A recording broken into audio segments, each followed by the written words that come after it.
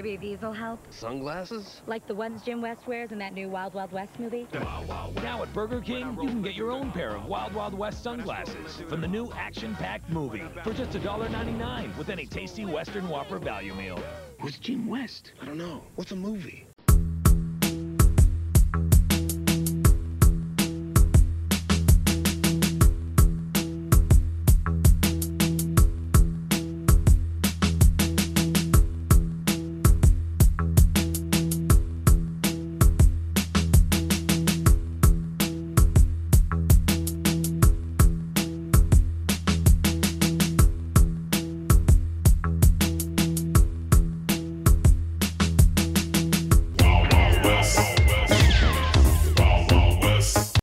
All right, here we are, everybody. Shug Me the Mooney, episode 61. Saturday, July 17th. We're recording Saturday night. Shug, how you feeling? Feeling good, man. Getting ready to either watch the Yankees continue to be the Yankees, which is normally a good thing. This year it's not. Or watch the fifth game of the NBA Finals, which is always a pivotal game because usually the winner of game 5, like 5% of the time is who wins the series. So perhaps we'll see. I'm really excited about this NBA Finals. Like, did you see the Giannis block? Nope, I didn't see it. Such a athletic feat. Like, he wasn't looking at the ball when it was being passed. He didn't know where it was going. He didn't know if the person was on a 3-point line. He didn't know if the person was like right behind him. He just turned around and went up, blocked it. Might have been one of the greatest defensive plays in NBA Finals history. I mean, it sucks because this week I fell out of watching the games. It was a weird week for me. I didn't feel well, so I missed out on game 4. So now I got to catch up on it tonight. It's 2-2, series tied, of course, obviously. Yeah. Yeah, we can jump back and talk about it. Yeah, but a lot of things we're going to talk about. Speaking of the NBA, we're going to talk about Stephen A. Smith. Guys, remember last week we had a little situation with ESPN personalities. Now we have arguably Stephen A. Smith is, when I think of ESPN, I think of him. We're going to talk about 2 things that happened this week that he said, and we're going to talk about, how we feel about it. Right. We're also going to talk about me and Shug like to talk about old movies. We recently it came up that we should talk about Wild Wild West, Will Smith vehicle from 21 years ago. I can't believe that. But we're going to talk about that, our memories of it, in our little retrospective area segment. Yeah. If you've been watching those videos on YouTube, it's all in one tight playlist. We have all the in retrospects that we've done, as well as other little tidbits where we talk about nostalgic things that have captured our attention. And we're also going to do our this is the 3rd time we're talking about Once Upon a Time in Hollywood. A lot of good stuff in these chapters. We've read a good amount of pages this week. A lot of key moments pop up that we're going to jump into this week. I'm looking forward to that. Oh no, but the one thing I want to talk about, and it includes me. This week, a matter of fact, like not only a couple days ago, we lost Biz Markie, who people know from, Just a Friend, which was like his most popular song, but he was a beatboxer, and he was around during like the nascent of rap, like the first legs of what we know to be hip hop. He was a beatboxer, so back in the day, like people used to in the cafeteria or just on a block would start rhyming, and they would have people making beats, and they would just rhyme to the beat. So he was one of the people that did both, and it's a personal story for me. It could be taken with a grain of salt because I've not seen pictures.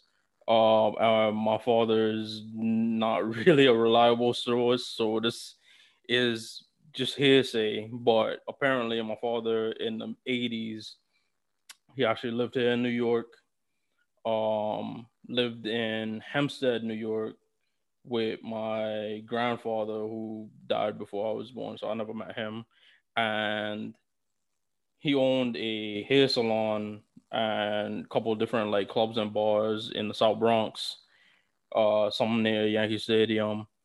And my dad, he spent a lot of time out, in between Queens and Hempstead because my great grandma, she lived out in Queens, like kind of on the border. So he would, venture back and forth. So apparently back in those days, the early 80s, he'd go to these house parties and he became cool with the likes of Biz Markie, MC Light, way back when.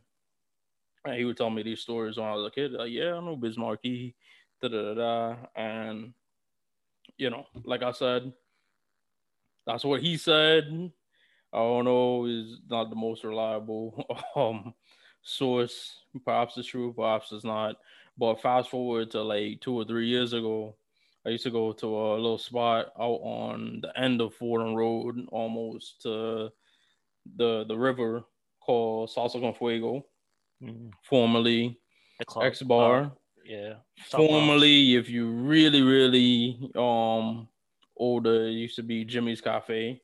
It's always been synonymous with like the hip hop community, but in the last couple of years, my boy Ant, he would always invite me out. I would rush from where me and Mike used to work, either come dressed to go, or I would run home, get dressed real quick, and then head up and meet him at Salsa con Fuego, as it's known now. And every Friday they would have like the old school night. And they didn't just play old school music. They actually had live performances by several old school acts. Slick Rick, I went to Eric B and Rakim. And at one of those events, I actually bumped into a lot of people. They would just be in a crowd. It's not like a concert venue. It's just like a bar, club type of thing. So you bump into like, famous people. So I've like dapped up like Funkmaster Flex. I can't really remember because this pre like COVID days, I can't really. It's all like cloudy to me. But I did bump into Biz Markie, dapped him up. I didn't really get the chance to be like, oh, like, yo, you remember, Vincent, da da da. I didn't really get the chance to do that, but possibly if my father's stories is true, it would be crazy that Biz Markie, up and coming rapper, my dad like rubbed shoulders with. Then fast forward to him being like a hip hop legend, like I get to shake his hand, and he wouldn't even know that like, oh shit, that's like Vincent's son. So I was very sad to see that he passed away, 57 years old, which is around my dad's age. So R.I.P. Biz Markie. I know a lot of people got introduced to him from like Mario's version of Just a Friend, but it was just sad to see him pass. I know he had a scare a couple of weeks ago. Yeah. A couple of weeks ago. It was kind of like the same. Yeah. It was kind of like the DMX thing. It was, kind of the reports of his demise were greatly exaggerated, and then unfortunately, a couple of days after, it became true. So I want to send my love out to him and his family. Other people I want to send love out to, BK Madison's.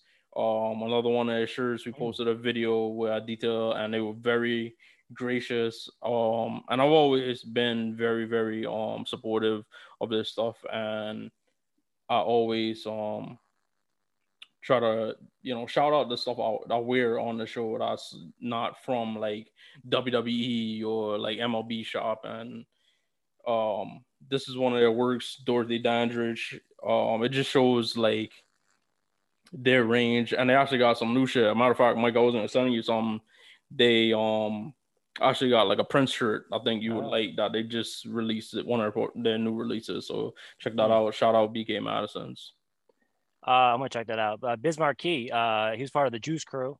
That was a big deal. They would always have like the reunion tours, and they would always play the clubs.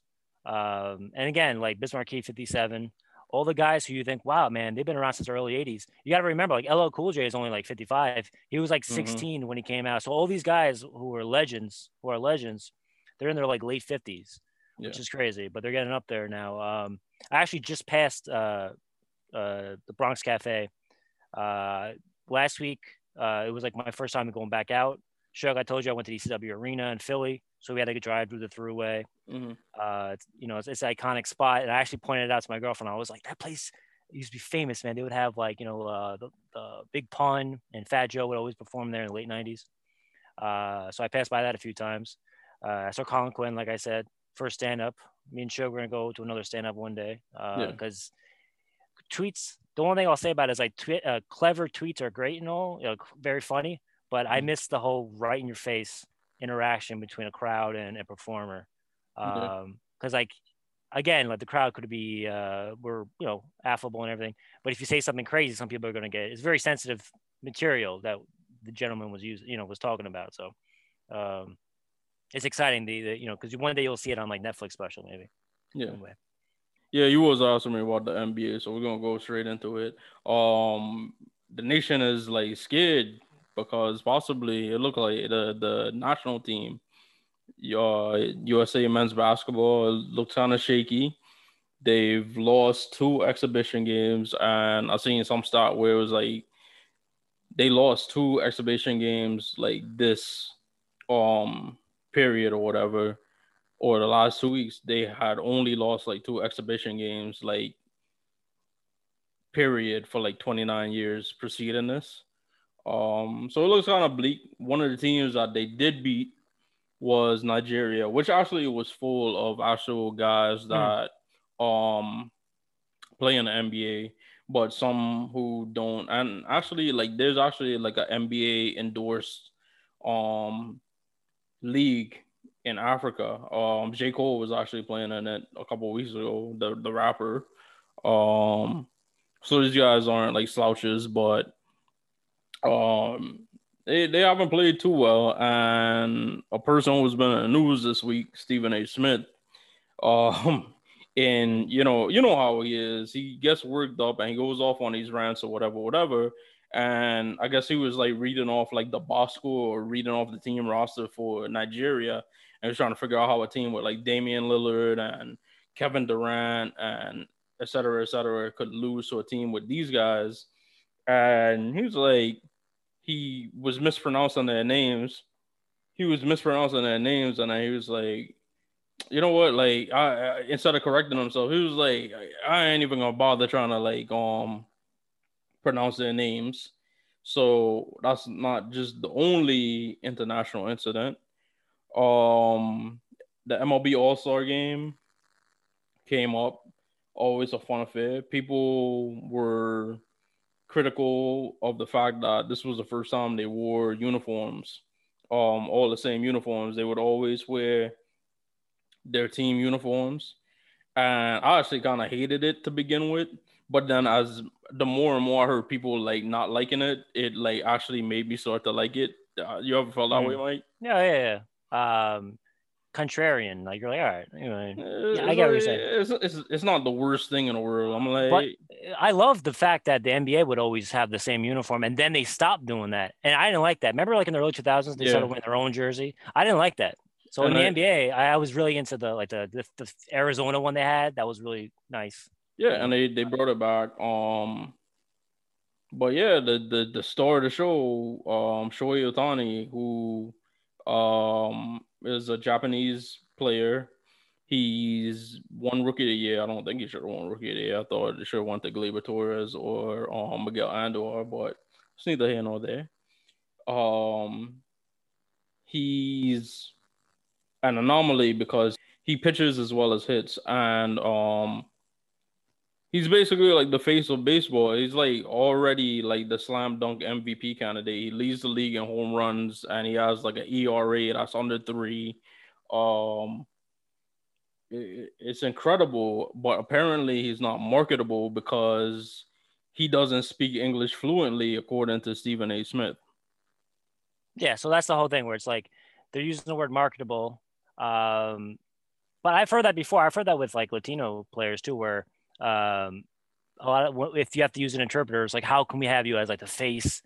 Like, because this is why I wanted to ask you, who's the face of the MLB right now besides him? Like, who would you say if you're just devil's advocate, like where he's saying you have to be like be able to talk to the media? Well, they say like Mike Trout, but that's the name I knew you were gonna say. But like, I don't think he is. I've never heard him speak. Like I've seen him do like Subway commercials. Yeah, and he pop up at the end of the commercial and just like eat fresh, and that's the only thing I've heard him say. And they market the hell out of him, even though like his team never makes the playoffs. Oddly enough, he's a teammate of Shohei Ohtani, so it's ironic. And I think he's injured, so like Shohei is kind of like, the flag bearer of the Los Angeles Angels, like currently. Yeah, but let's talk about it. He's Japanese. Like, we've had great Japanese ball players. We had Hideki Matsui. He was like the top jersey, one of the top jerseys sold in 2003. Because first off, it's not even just being like a Japanese player in MLB. He was playing with the Yankees. He played, and right away he came through with that game. Remember that game with the Twins? Yeah, Grand Slam.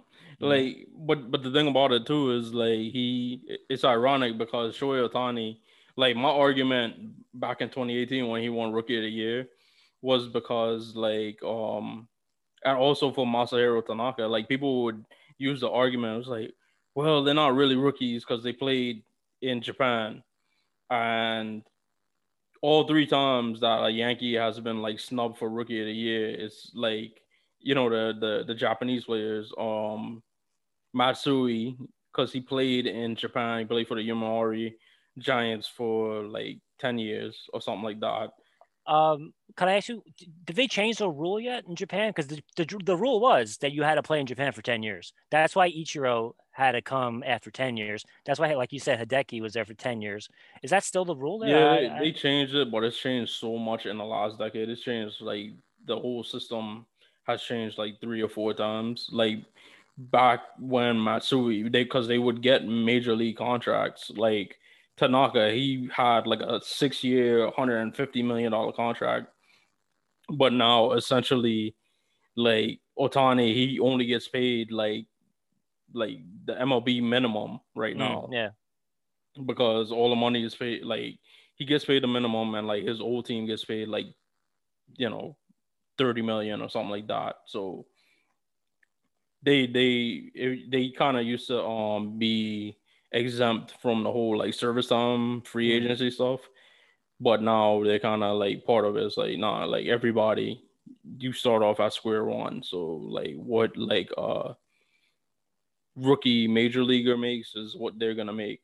But my point is that they would use that, but every other like Japanese player that won Rookie of the Year, they that whole argument gets to the wayside because like Ichiro, as you mentioned, won AL MVP and AL Rookie of the Year the same year, his first season.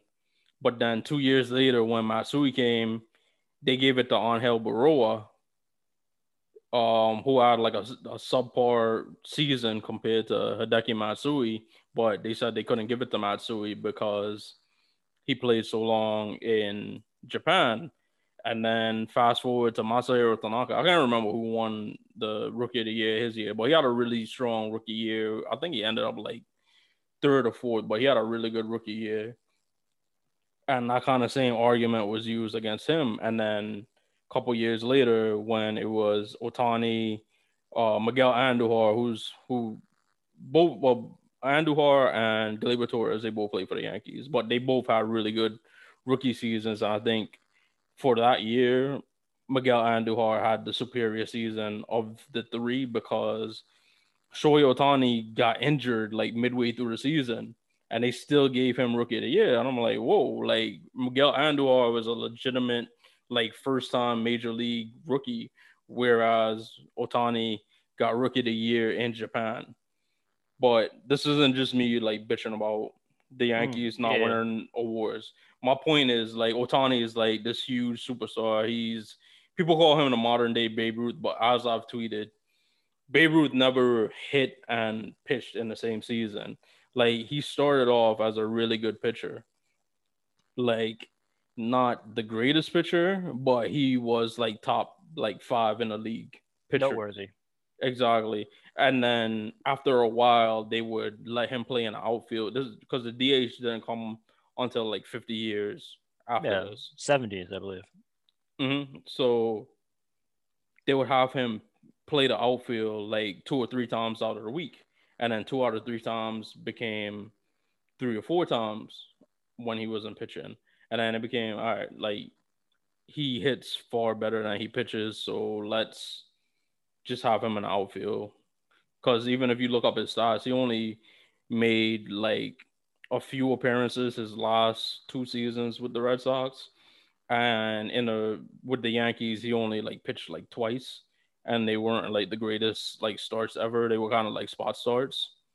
So it's a big difference between to call him like the modern day Babe Ruth is not exactly. Yeah, it's a bit of an exaggeration. It's exaggeration, yeah. But again, yeah, he's in like Nomo was a Dodger. Again, a lot of the Japanese players are on the coast, like Seattle, LA. A lot of Asian Americans and especially like Japanese Americans live on the West Coast. So Nomo is a Dodger. LA, that's Hollywood, that's like media capital, and Ohtani's on the Angels, Anaheim Angels. They're LA. So what they're marketing him. Let's go back to the reason why we're talking about Stephen A. Smith. Where is that rooted in? Why can't, like, if it was the best player was Hispanic and he spoke to we have a Yankee who speaks with an interpreter. Yeah, like as you said, Masahiro Tanaka, Hideki Matsui, 2 of my favorite Yankees my top 5, ever. And Matsui is probably even further because he's the last World Series MVP we've had, and like the way things are going, it probably look like he's gonna be the last World Series MVP I'm gonna have, like, while I still like have a hair full of black hair. Speaking of that, Matsui, every time Matsui would run down that fly ball and the hat would fly off. Yeah. I love that. But let's get into it. Why? MLB is what? It's waning in popularity. It's still considered America's pastime. So this is where the whole crux of it is. It's like, why can't he be the face? Because it's like Americans who are like, who can be American or not? Like, identity is coming up in this conversation. Yeah. And especially Asian Americans, there's this thing about a lot of things I'm reading about with this has to do with Asian men, especially being like masculine, so people are bringing that up, like where you can't be like a heroic character, or if it's like a movie, like we'll get into later on. We're gonna talk about Once Upon a Time in Hollywood with Bruce Lee. So why, like, is it ingrained in us that these faces can't represent all of us because they are the other? Yeah, it's an issue with America, and the word that was being said about it. And it's a word that has basically been the theme of America ever since like Donald Trump became a presidential candidate and unfortunately become president. Like xenophobia, this like you're not American enough, or the things you do aren't American. And Stephen A. Smith, he had multiple times where he had to address it. The first one was kind of like the way I described it on Twitter. I was like, okay, what I was in his mind, or what he said, or my paraphrasing is of what he said is, what I said was taken out of context. But I meant what I said, so I'm saying exactly what I said, but again in a different way.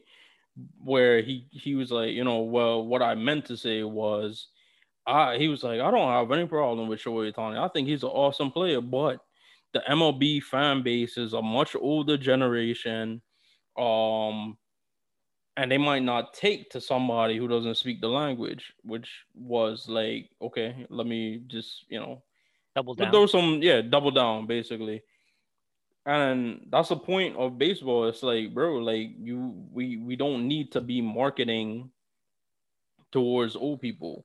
Like, it's the younger generation, especially in this era where when you look at a baseball game, guys, you know, you look at the kids, like the teens, like the kids, the little kids, they'll probably be watching the game. But the teens, what are they doing? Staring at their phone the whole time.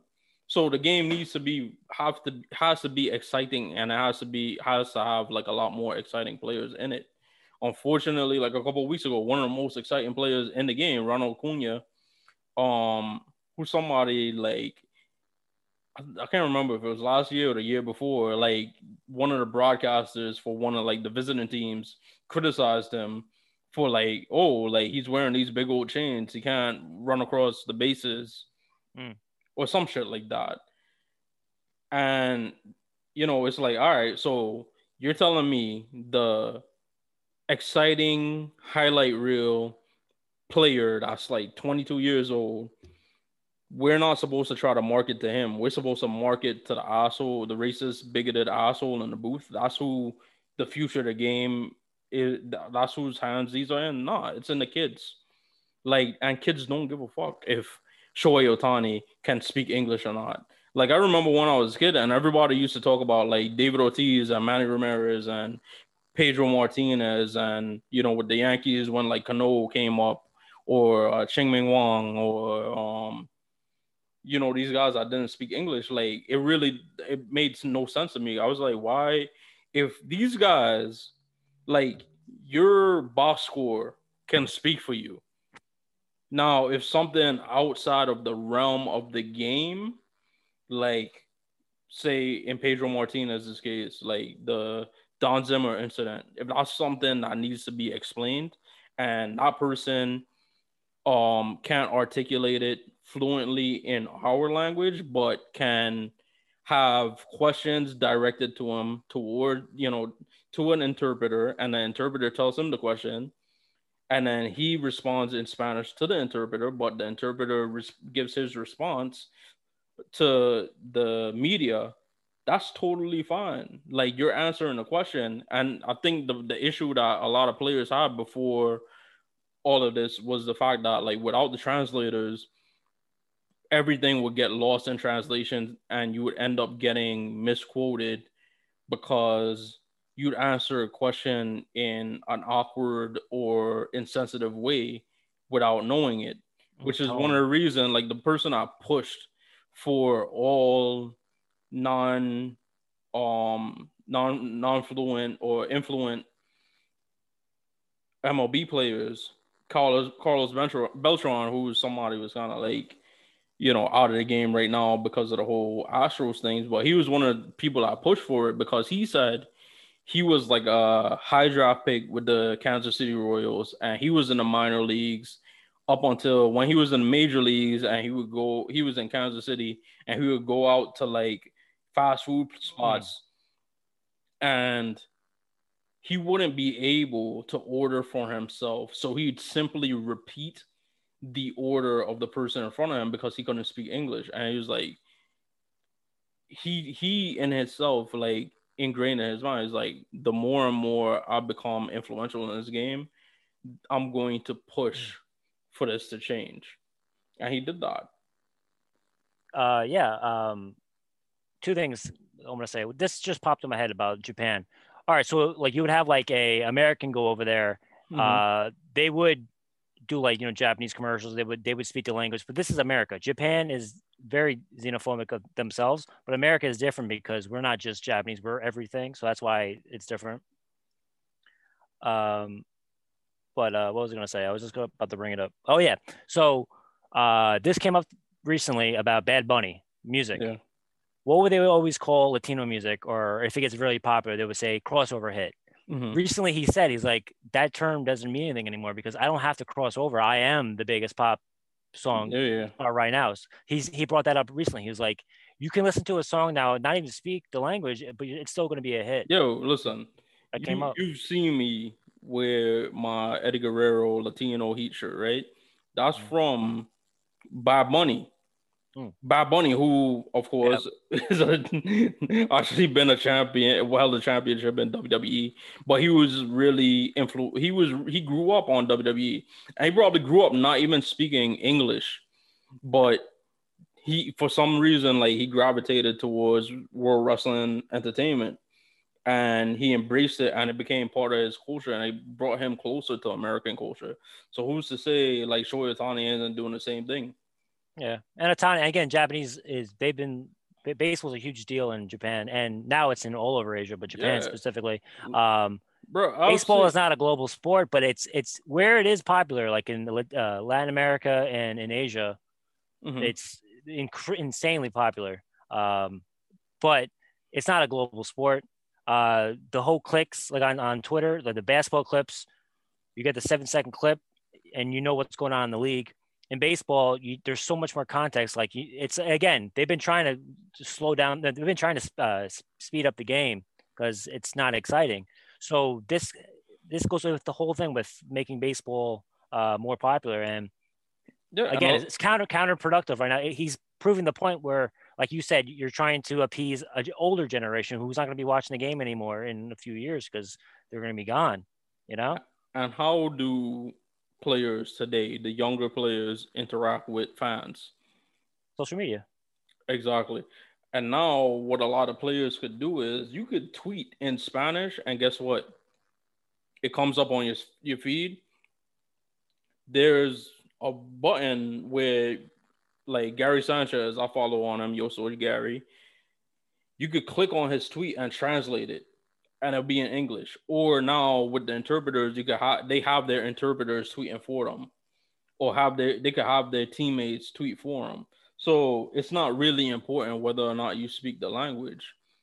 Like to me and to our generation, like actions speak louder than words. Like nobody really sit down. Like I don't think anybody really like sits down and breaks down what people say about the game after the game. Like if your box score says you were 3 for 4 with 2 home runs and like 5 RBIs, that speaks for itself. If Ohtani pitched, 7 innings and gave up 1 run and had 9 strikeouts on Monday, and then for the rest of the week he had 4 home runs, that speaks for itself. I don't need to hear what he has to say about it. What would any quote that he has to say add to what he did on the field? It would be just personality. Like, oh, I like this guy. He's cool. But the numbers speak for itself, though. Who speaks perfect English? Aaron Boone, and half the shit he says is bullshit anyway. So who cares if you could speak the language? Mike, you ain't saying shit. You touching a sore spot on me right now. Anyway. No, but hey, in Star Trek, everyone spoke the same language because they had a device that would translate everything. That's the future, man. And it was a 1960s show, and it was forward thinking, very progressive. It was funny as well because my like we have like a lady that comes to our house and like cleans. So like my mom's like talking to me and she's like, or she was asking me something, and my mom always is like in days because they can't like communicate. She don't know what to say. But I would see the lady like she'll put in Google Translate what she wants to say and try to say, or like she'll show my mom, and then she was asking me something. And I saw what she was asking, but I didn't know how to respond. So I ran to my room, got my phone, Google Translate, blah, blah, blah, blah, blah, what I wanted to answer to her. And I just showed it to her. And I was like, oh, yeah. Like, and she was like, okay, I got it. And then I told my mom, I was like, you could just open up Google, say what you want to say, and it will repeat it in Spanish. And she could, likewise say something in Spanish and repeat it in English. Like, you don't even need the translator, so to speak. But it's interesting. Like I said, the play could do the talking for them, especially in this era where like Colin Kaepernick, because I'm gonna bring him up in a second before we end this. Colin Kaepernick and LeBron James and all these other players, what do they say? Shut up and play. So why do you care whether or not they speak English or not if they're playing? Yeah. But it really isn't like the first time like Stephen A. Smith has had to like put his foot in his mouth, so to speak, after the Ray Rice incident. Like not that I agreed with him, but I understood where he was coming from. But he did get suspended because what he said was, like sometimes there are situations in these, instances where a man, in that Ray Rice situation, hits a woman, and it's like, sometimes the woman would provoke the man into doing that, but it was more complex than that. But it was said, but a lot of people were offended by that, so he had to put his foot in his mouth for that. The Lamar Odom, he was on crack, which became like a big meme. It's funny, we are initially we all think it's funny, but it's there's a lot of people that go through addiction and the trials and tribulations, especially somebody like Lamar Odom, where he was on the brink of death. It's not something you could laugh about. So, I mean, I don't know. I'm not sure if that was before or after he said that, but Lamar Odom was very offended by it. And then Colin Kaepernick, he questioned whether or not Colin Kaepernick wanted to play football or not, when in reality, Colin Kaepernick, in relation to when the NFL agreed to have a open challenge or open practice with him to see if he could still play, where he agreed to it, but he wanted cameras and he wanted it to be open to the public, so that way it's not just the NFL's narrative, because it would have been easier in a closed practice for people to say, well, he can't throw anymore.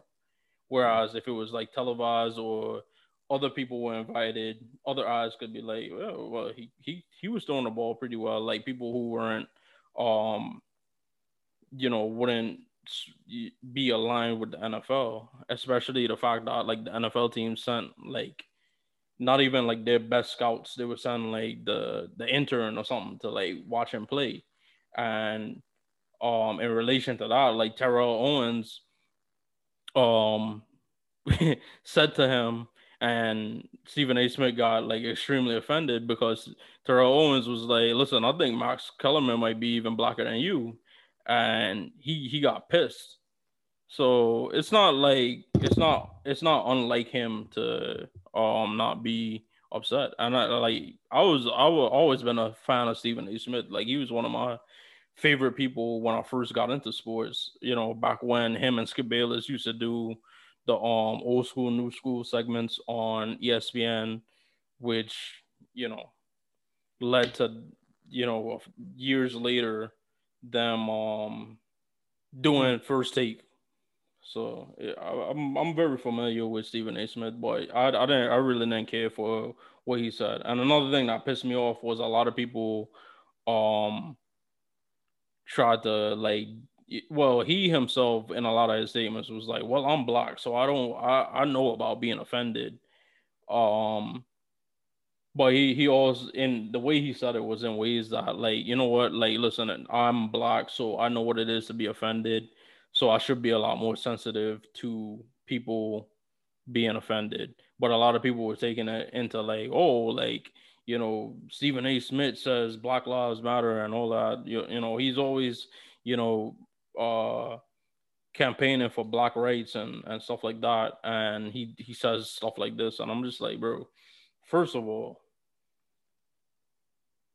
there's no need there. It's really simple to highlight and scold Stephen A. Smith for saying offensive things about Nigerian basketball players and Asian, Japanese American or Japanese baseball players without trying to minimize the plight of African Americans in this country. It's simple, and it was weird as fuck because I was seeing it a lot from white people. Because, it's a lot, it's one thing if it came from, the Asian community to say, listen, bro, we go through this criticism, but to hear, white people being like, oh, look, it's Mr. Black, pro-Black saying anti-Asian stuff, so he's wrong, and pro-Black stuff doesn't matter because he says anti-Asian stuff. It was just weird to me, Mike. Not weird to me. I totally... Last week we talked about it. Rachel Nichols goes, "Hey, I'm a woman. I know what it's like to be." It's the same thing, and I'm not saying this in in an insensitive way, but I'm telling you that not even just white people saying it, but just other people saying something or checking someone who, hey, what about me though? I have a similar experience, but you still got to check yourself. Like that's happening more and more. Used to be, like the more traditional, it'd be like generational. Like white people are like realizing like this is like so like in the 60s, and then the next generation, this is happening in 6 months, a year. Like all these different like people identify in like different, race and gender and all that stuff. That's coming up more and more where they're bumping into each other more. And you would think that we should all be together, but it's happening now where it's like, again, it's like a white person talking about an Asian person, ridicule or talking to Stephen A. Smith, who has his own experience. And you're like, hey, but what about me? And like, well, I have to apologize now. Like, I'm sorry. I have my own experience, but yours is different than mine. I apologize. It's like that's happening more and more. Yeah. And it's going to keep happening. I mean, I'm just watching it from every other, like you're like you as a man, you have your own experience. I have my own experience. We're just learning more and more that there's so many different people out there. Right. Okay, here we are. I have a special guest. We have a desperado, a rough rider. No, you don't want nada. We had James West with us. Yeah. Shug looking good. You got the whole motif going with Victorian, Wild West, sci-fi. You got the Lovecraft thing going on, and you're pulling it off. I'm kind of jealous because I couldn't walk around like that. But you can actually walk out right now, go down to the store.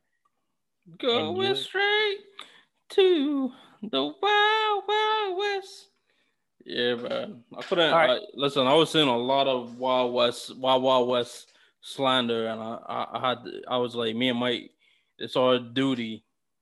Shook me the Mooney to put this thing in retrospect. All right, so listen. So last fall we talked about 60s TV series that got rebooted or like turned into movies in the 90s. Generally speaking, that's what we talked about. If you go back on YouTube, click that on our YouTube channel.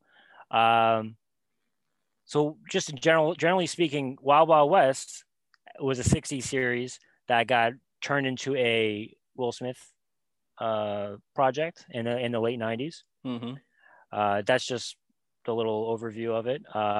Funny enough, when we talked about different shows that were in the 60s and then like a movie version or like a new series in the 90s, there was also a little blip in the early 80s where they tried bringing it back real quick and it failed. Like even Wild Wild West came back in 1980, real quick, and then it didn't work out. But that's funny. That happened with The Odd Couple, because we talked about how The Odd Couple had their movie in the 90s that was from the 60s. But Wild Wild West, my initial memory of it, it was summertime, so I was in a good mood.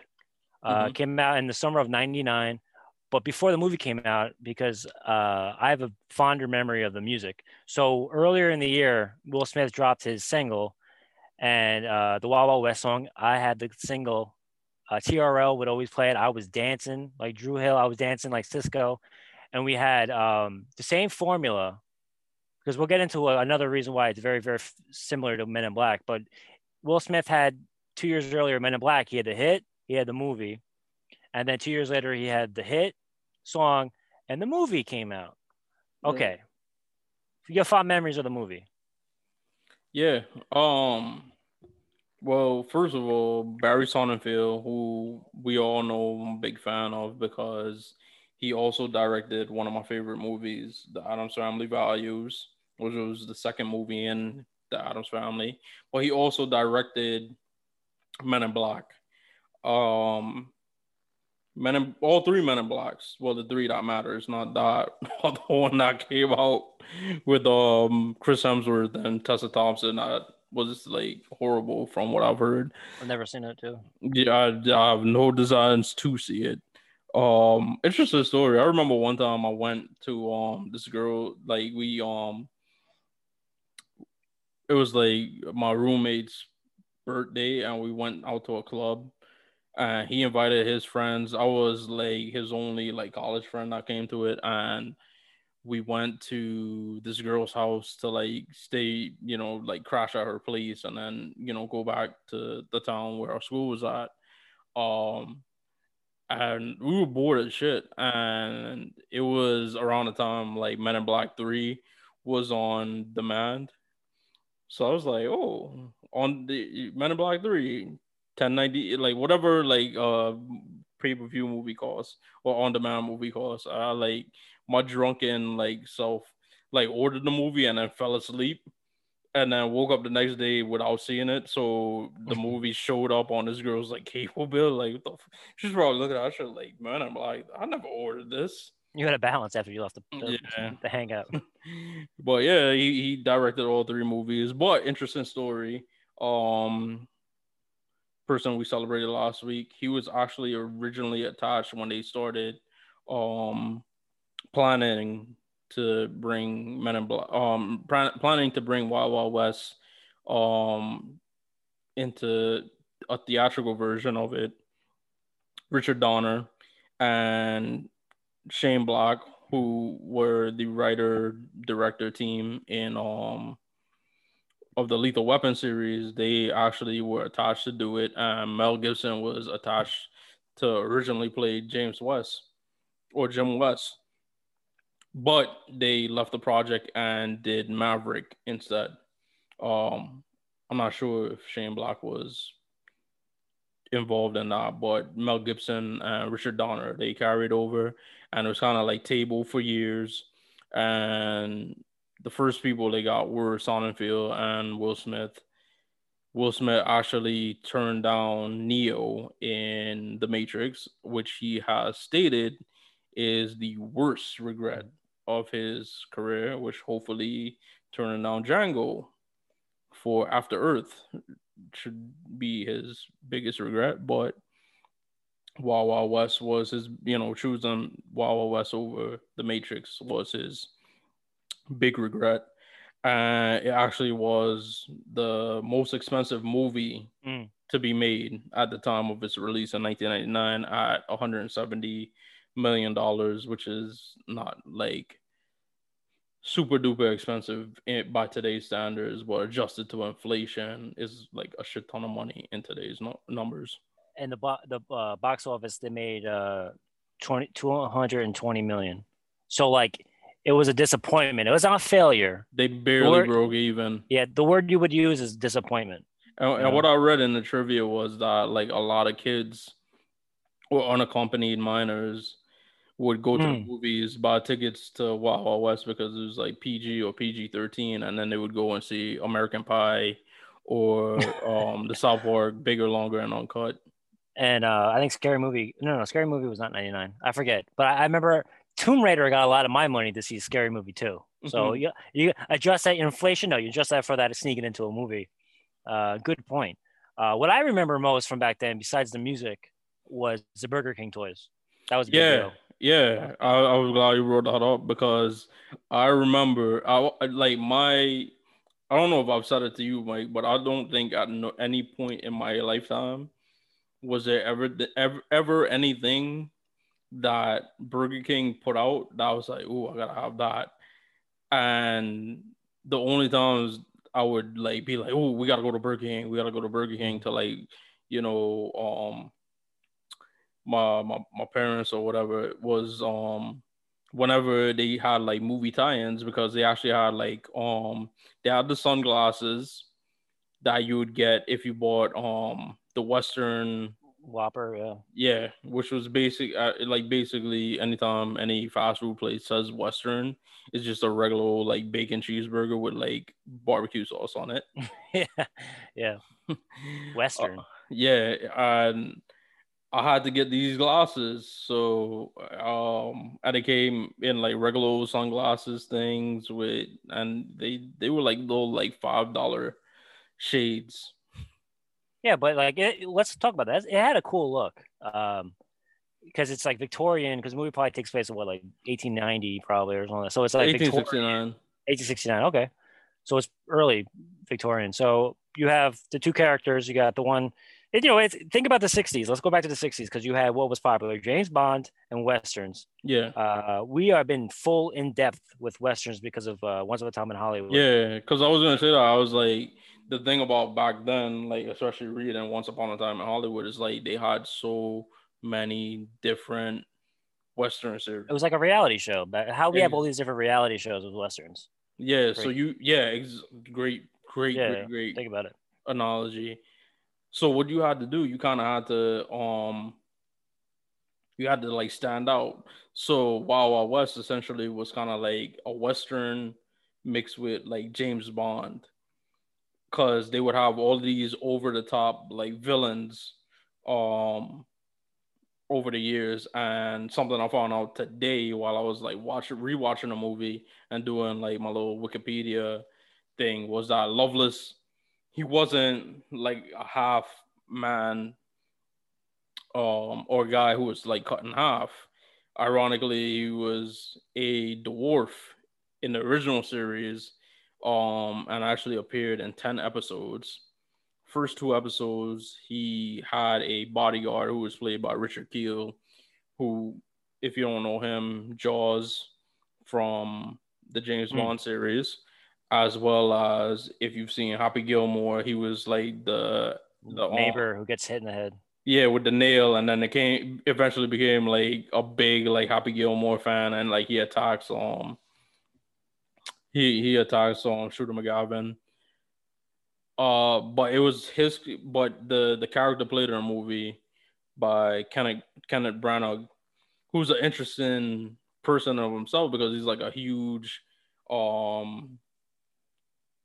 like theatrical, like a serious actor. But he pops up in these movies like randomly, where he kind of like, you know, stretches his acting chops. And, you know, he directed Thor. He's been directing Agatha Christie's Hercule Poirot. He's been playing his character. Death on the Nile. Pops up a lot. Yeah, Death on the Nile is coming up, and the Murder on the Orient Express. That's came out in like 2016. Yeah. But he pops up in different things. But he played Loveless in this movie. But the character was a mix of the dwarf character played by William Dunn, I think, or Michael Dunn. I'm not sure. What's his name? And also a character played by Ricardo Montalban. Yeah, he was one of the guys, yeah. Yeah, so they were mixed together. Montalban was like a who everybody knows as Khan, or as I know him from Naked Gun, as a villain, Naked Gun. And Fantasy Island. Fantasy Island. He's the guy with the plane. You know, he's like the gentleman, the good-looking guy with the guy. Yeah, so they took like the character, but then added like the motivations of Ricardo Montalban's character, which was like a ex-Confederate general, and he wanted to reverse time to kill Ulysses S. Grant so that the Confederacy would win. Whereas in this movie, Loveless, he's kind of like, and this is why I was telling Mike, because Mike was just saying, let's do it all for like memory. And I'm like, no, I got to rewatch it because it's probably things in a movie I didn't pick up on as a kid, where essentially there's the character Bloodbath McGrath, General Bloodbath McGrath, who was played by Mike, what was his name? Robert Irvine. I gotta look it up again. And he was he's known for playing Buffalo Bill in Silence of the Lambs. And he was the one character I was kind of drawn to as a kid, like because he was like he had a like a phonograph like hairpiece. Ted Irvine, Ted Irvine. Levine, yeah.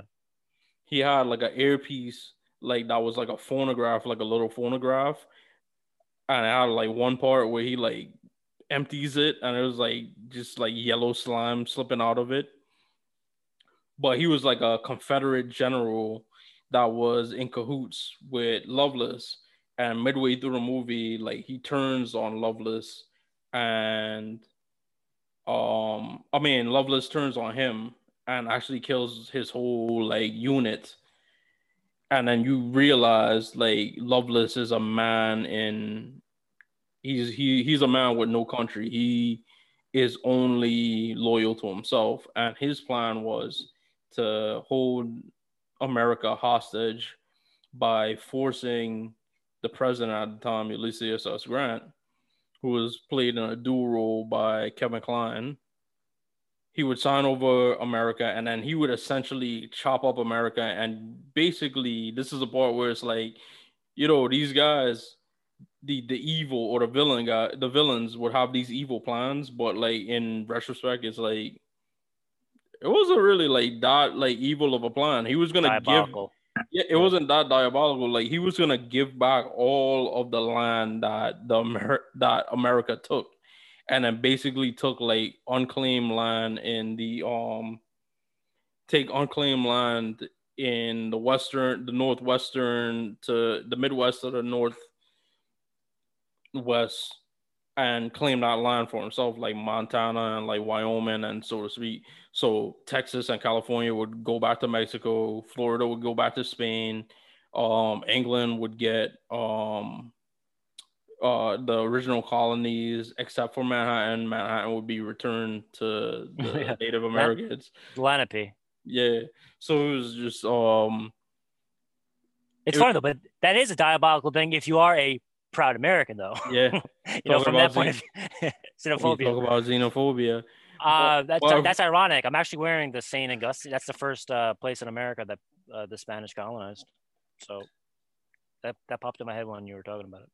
Yeah, but it's ironic too because they try to make him. They add evil deeds that he did in order to make him a viable like villain, such as. Well, one of the main things is Jim West in the original series was played by Robert Conrad, who we'll talk a little bit about in Once Upon a Time in the West. Once Upon a Time in Hollywood. So he was white, but they cast Will Smith, who was black. So they added, themes of, being an African American at that time, such as being a former slave and stuff like that. So they gave him a backstory where as soon as he was old enough to run, he escaped slavery, went out west, and got adopted and raised by Native Americans in the desert. But he eventually becomes a U.S. Marshal, and within the time that he's a U.S. Marshal, the only other time he sees his parents since he escaped, off the plantation, was in a town for freed slaves in Illinois, where Lovelace used one of his many inventions, actually the same invention that he used to kill McGrath's unit. He used it in this town where all these free slaves were and slaughtered them basically by shooting them all. And they used that as motivation for him to hate Lovelace because his parents were one of the people at that town. Yeah. Kevin Kline, you mentioned that he did dual role, but he's also like the inventor. He's like the mix of like M, whatever. He has like all the gadgets and stuff. And so that's his character. You said that Lovelace, he was actually a great actor, like theatrical too. Kevin Kline, and in the 90s, you got to remember, he was a big deal in the 90s. Kevin Kline. Yeah, I was thinking like he kind of like disappeared off the scene. The one thing about him, like that's always been like the interesting fact is like, he's married to Phoebe Cates, who's and she completely just after Gremlins too, like you don't see her anymore. Yeah, she kind of disappeared as well. And then, that girl who sang that song, the one who married Paul Simon, she disappeared too. Yeah. Slow down. Yeah. One of those things where she married a guy and then just disappeared. Yeah. Every time like Fast Time comes on, I'm like, oh, I'll watch it till like this part after, and we know the part. I gotta go, Stacy. Shout out Joe Shino. Shout out Mike Damone. But yeah, I mean, with the storyline, I mean, it's a great storyline. I'm not sure what else came out in 99. What else came out in 99? Like, why wasn't it the hit that they thought it would be? I think people were like over Westerns. I think that's really it. Because like I think they like people in general, unless like it was like exceptional. Because remember, as we said, Maverick came out and it didn't do well. And mind you, it was like basically the team from, and it was like Mel Gibson's like hottest time. That's when he was like a huge movie star. Like, yeah, in the 80s, he did like Road Warrior, but it wasn't until he came over and did Lethal Weapon. no, Braveheart '95. Yeah. That was his big. That was his big moment. You know? So the early 90s was like his time.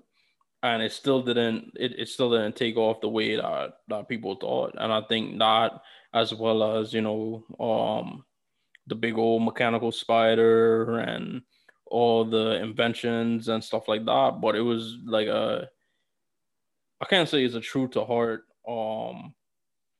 adaptation of the series, because Robert Conrad was vehemently against this movie after he read the script, because he actually was tapped to do a cameo role as Ulysses S. Grant, and he turned it down.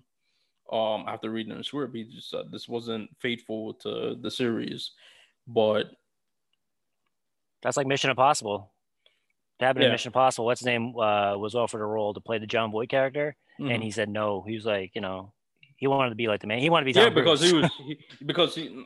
because his character, like, spoiler alert, anybody, I haven't even seen Mission Impossible, but I've read the plot synopsis that his character was turned evil, and he was like, nah, like the whole original series was me being like the hero. Yeah, no, we should watch that because it's a Brian De Palma movie, which I completely forget. Tom Cruise and Brian De Palma working together in Mission Impossible. That was 95, 96. That was a big deal. But the next year we had Men in Black, which was huge. Again, the formula. You had Will Smith, who was coming off of, he had the TV show, and then he had Independence Day, and then he had Men in Black, which was Men in Black was like the script. It was based off of a very obscure comic, and they were going to give it to Tarantino. Tarantino turned it down. And then Sonnenfeld got, he got it. So you had the song, which was like a 70s sample where they just kind of changed the lyrics a little bit. And you had one of the biggest. Wonder. Yeah, and you have one of I'm talking about like Men in Black had it. Yeah. I'm coming. Yeah. So you had that song. Evelyn Champlain King. Yeah. Yeah. So you had that, and then you had, so that was like the formula that they did with Wild Wild West. Same exact formula, but maybe it was a little too much because a lot of the media, a lot of the money that was spent in the budget was the overexposure of the campaign, the advertising, because it was everywhere. Yeah. I remember I was like 10, so like. And from what I read about it, like as they finished shooting, like everybody who did the movie was like, I don't like this, I hate this. Like we forgot. But they already had like, all the marketing tie-ins. They also had toys. If you hung out in the action figure section of like Kmart, or you went to Toys R Us, like you'd see like Wild Wild West stuff. So in the 89 in June, they had, Ghostbusters 2, Batman. Batman was a huge deal, but you had Last Crusade, all these movies. So like a lot of things came out at once, and some things, it was all over the place. So a year later, you had Dick Tracy. So, and Dick Tracy was a flop because I think people were fatigued from all these blockbusters. And then you had Independence Day, you had Men in Black, and then you had 99. People were fatigued, because the biggest hits of those times were like shitty horror movies. They were, that was like kind of like Blair Witch Project was the biggest movie of that year. That's the movie that was the big hit of that summer, and that was the cheapest movie ever made. So what I mean? Think about it. But I think also the thing about it is, what do we talk about during that same time? WWE Attitude Era, right? What was the thing that influenced that? All that trashy. Oh yeah, like Jewish and stuff like that. So people weren't, you had to be over the top with it, and they tried. Loveless for one. Well, we didn't bring up Salma Hayek. Well, I was getting to that, Michael. You have to bring her up, man. You have to.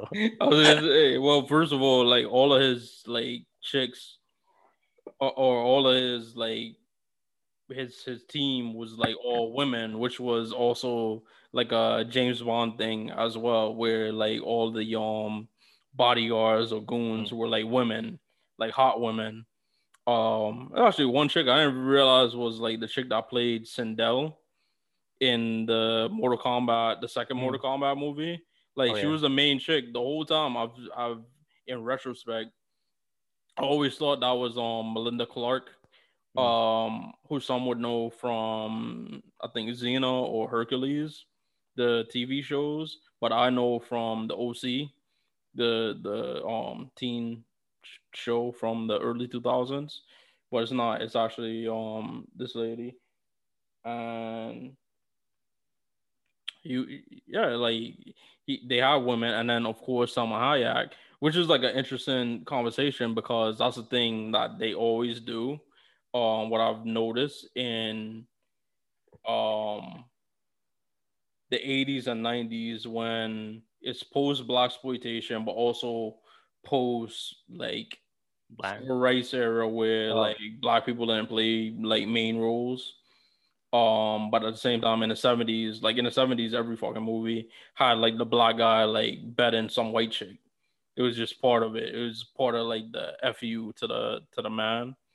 But then in the 80s, like when they started having more black mainstream guys like Eddie Murphy, like we've talked about it where like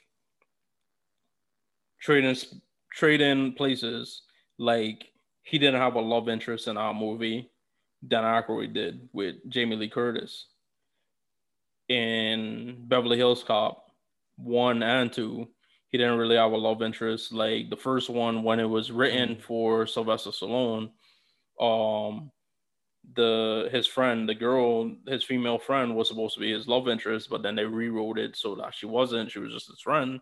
And I always say, I think like that one scene where they're in a hotel room and she's in the bed, you know, she's laying down on his bed and talking to him. And it's kind of like, you know, I'm doing police work. And she's like, so da da da da. Like, I think that was kind of like a wink and a nod to like, yeah, something was supposed to go down, but he's... Yeah, Axel Foley's like flirting with her, but it's like friendly. It's more of like a friend, like a homegirl thing. And he completely cuts her off and he just goes, I think someone killed Mikey. And then he goes right into the whole like storyline. He completely just like any type of sexual tension is just completely just thrown out the window. You know, you totally feel that in that movie. Yeah, so literally, like virtually from the 80s up until, I would even say like up until like midway through like the 2010s, they would never really have like a movie where it was starring a black man, like a famous black man, and have him have a relationship with a famous white woman. Like even Will Smith, oddly enough, when he was in Hitched, I believe like Eva Mendes' character was supposed to play by like Cameron Diaz or some other like blonde white woman. I can't remember who, but they changed it to Eva Mendes. And then when you fast forward to like Hitchcock, he was in there with like Charlize Theron, but they were supposedly lovers, but they didn't have any kind of like intimate scenes. So the medium would always be, like we'll put like an Asian or like a Hispanic girl in that role. Eddie Murphy in Golden Child. Charlotte Lewis. Yeah, so they put somebody who's non-white, so it kind of be like fair game. A buffer. Yeah, so in this movie, they have Salma Hayek character who was Golden Child, thought to be the daughter of one of the kidnapped scientists that Loveless took, but revealed at the end to be her husband. And basically the whole movie, or once she's introduced and you know she's her and Jim and Artemis meet, like Kevin Kline and Will Smith, like they fight over the whole movie. Like, I think she was interested in me. No, I think she was looking at me. And it goes up until the end when it's revealed that like, no, she wasn't interested in any of you. She was just playing, guys. Yeah, they're both a fool, you know, at the end. See, I kind of remember Desperado at that point, but I didn't see it. You know, it's rated R, so I didn't see that movie. Oh, I did see R-rated movies, don't get me wrong, but I only saw her in Desperado like on TV, like during the trailers. So this is the first time I really saw Salma Hayek because I didn't see Dusk Till Dawn. I just saw her on the poster. She was a big deal in the late 90s. You know, we talk about J-Lo, but Salma Hayek was like that whole thing with the Latin explosion was what I was saying before. Because Living La Vida Loca was a big deal. A lot of, you know, that was a big deal in the late 90s. I think I seen her in something. Like I remember, like I tweeted Dogma, this the other day. I tweeted about this the other day that like the Sinbad show. I remember the Sinbad show, but I cannot remember Salma Hayek being on it. But for some reason, like I remember Salma Hayek being in other things, like obviously not Desperado and not From Dusk Till Dawn, but actually I think the first time I seen her was like in a like forgotten movie. I think it was called like Freeway or something like that with like Lawrence Fishburne and like Stephen Baldwin. Yeah. Like they were like escaped convicts and like they hijacked the car that she was in and she was like Lawrence Fishburne's like their love interest, and that it was again another movie where they kind of like fight over her. Yeah, I have that on VHS for some reason. I'm pretty sure I have that on VHS. It's that or the one with Charlie Sheen, where he's like he's in a car like I don't know that one with like Christy Swanson. Yeah, it's either that or I might have that. All of these movies got to include at least one person that became MAGA. I don't know, man, but it's but yeah, I mean, I understand why this movie isn't really talked about now as much as like Men in Black, but like how the 80s movies got popular like 15 years ago, like I think a lot of these early 2000s and late 90s movies are going to get more and more nostalgic. We're going to start talking about them more. And I think if Will Smith, you know, this isn't one of his bright spots. He's like you said before, he said, you know, his biggest regret was not doing Matrix. You know, he's very, very aware of his career. Mm-hmm. And since this wasn't one of his big hits, he doesn't really talk about it. I mean, the song was a big hit. But they'll always go back to Men in Black over Wild Wild West, and that's why you didn't have a third one with him. Yeah, I was offended when people called it a bad movie. I'm like, it's not Casablanca, but it's like it's a movie. Yeah, it has a plot.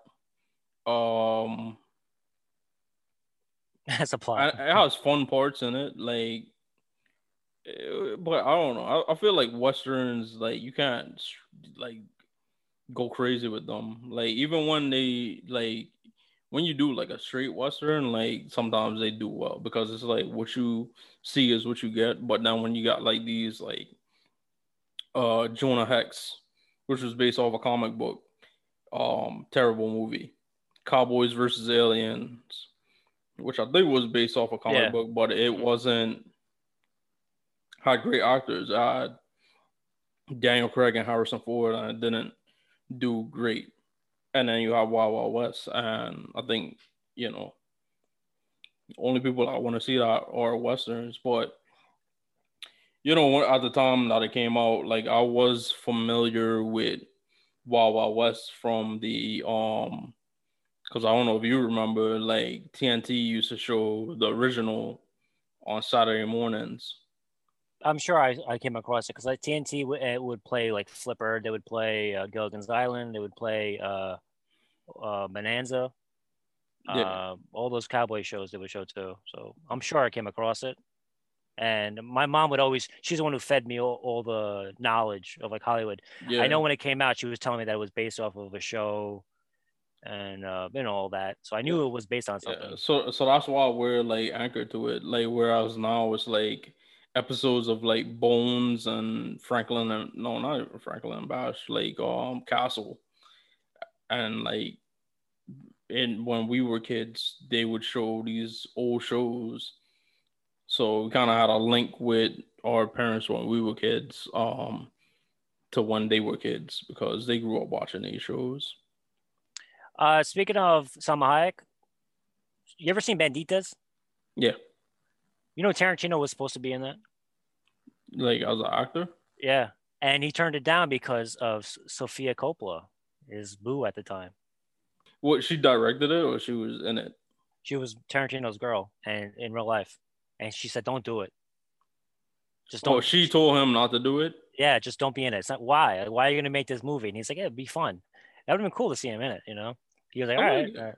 Yeah, why not? I like that movie. It's fun. It's an exploitation movie. It's like Young Guns, and then they had Young Guns with girls with what's her name?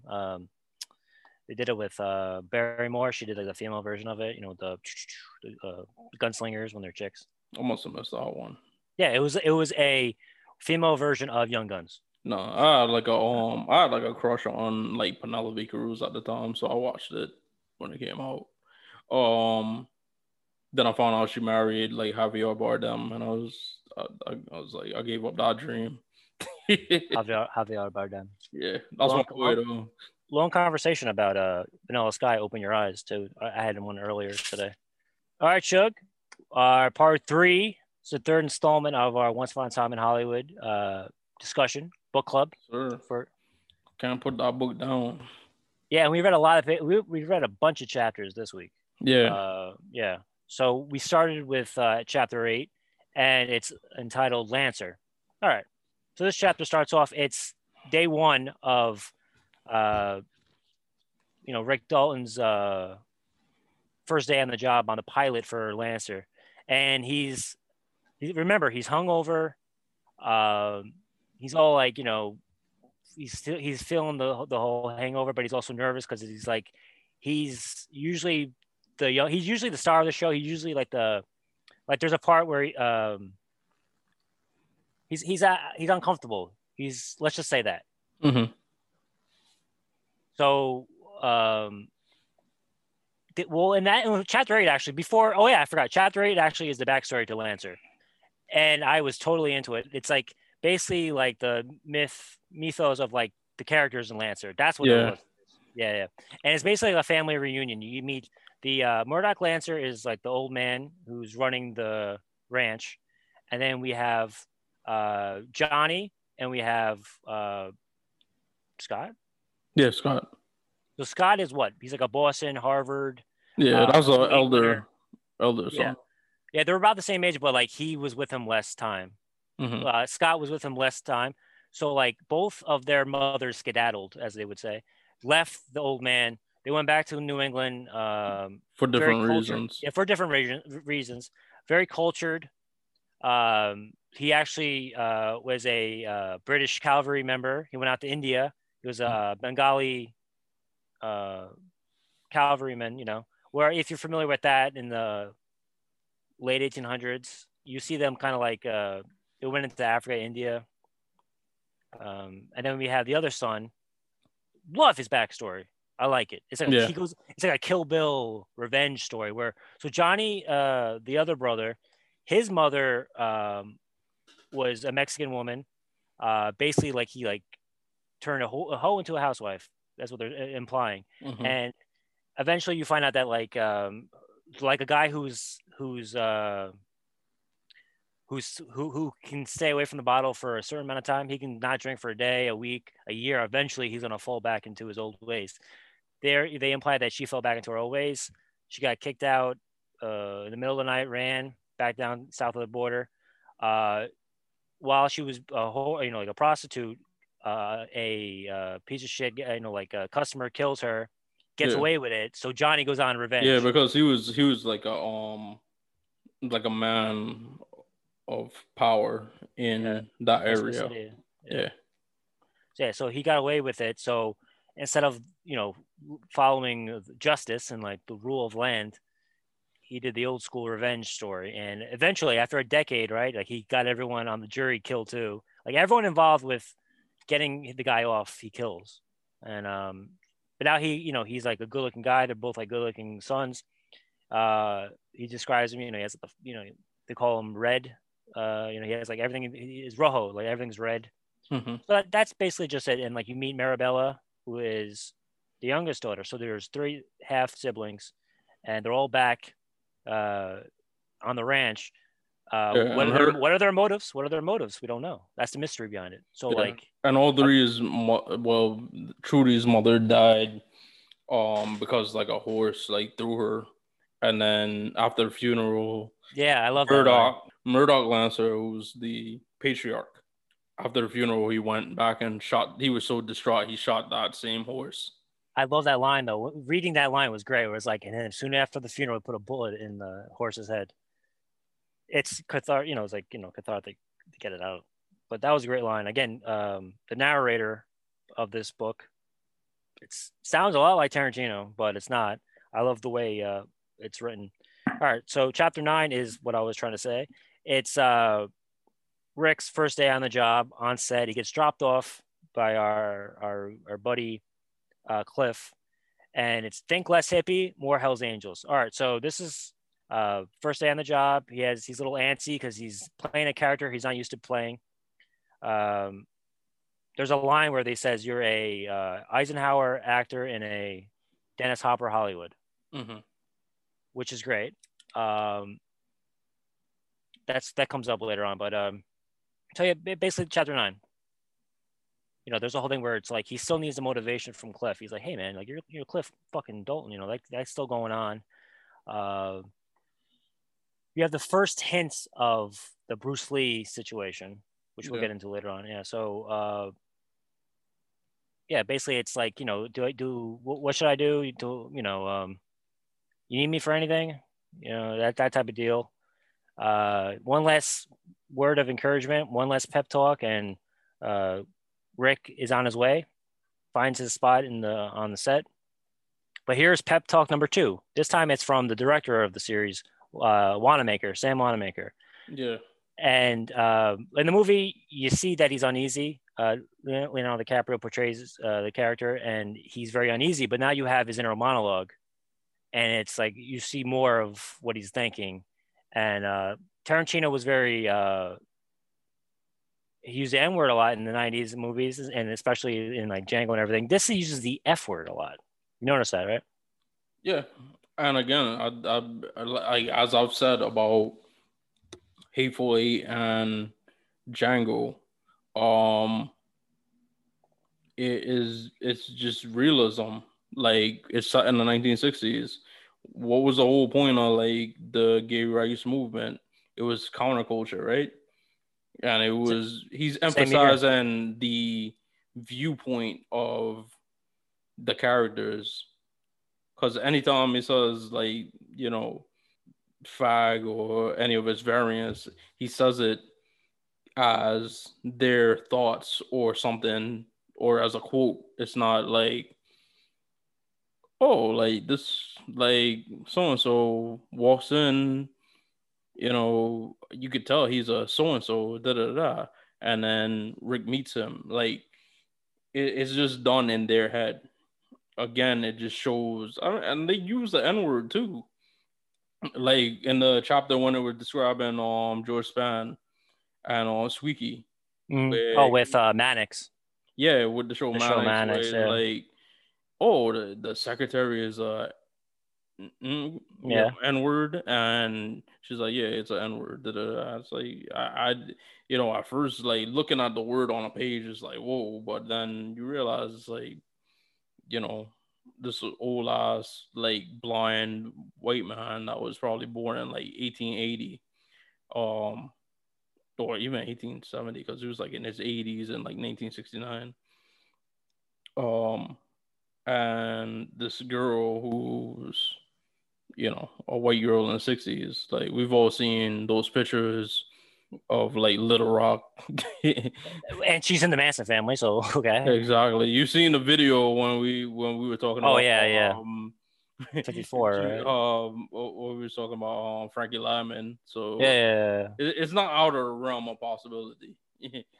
So how people talk. So like transcendentalism, it was like, that's the style of writing where they would use like nature to like describe things, remember, that's what it was.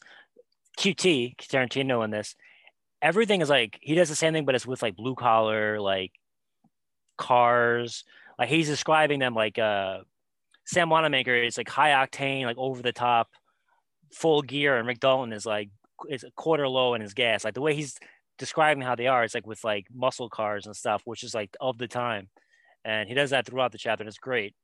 You get an idea of like the energies coming off both the guys. Wanamaker gives him a pep talk. Rick is like, oh man, I don't look like some hippie faggot. He's doing the whole thing. And then right away he's like, Rebecca, and he's like eyeing them up. And again, another thing in this book, it's about like the how people deal with each other sexually. So it's like he can tell that like the girl Rebecca and him are like sleeping together.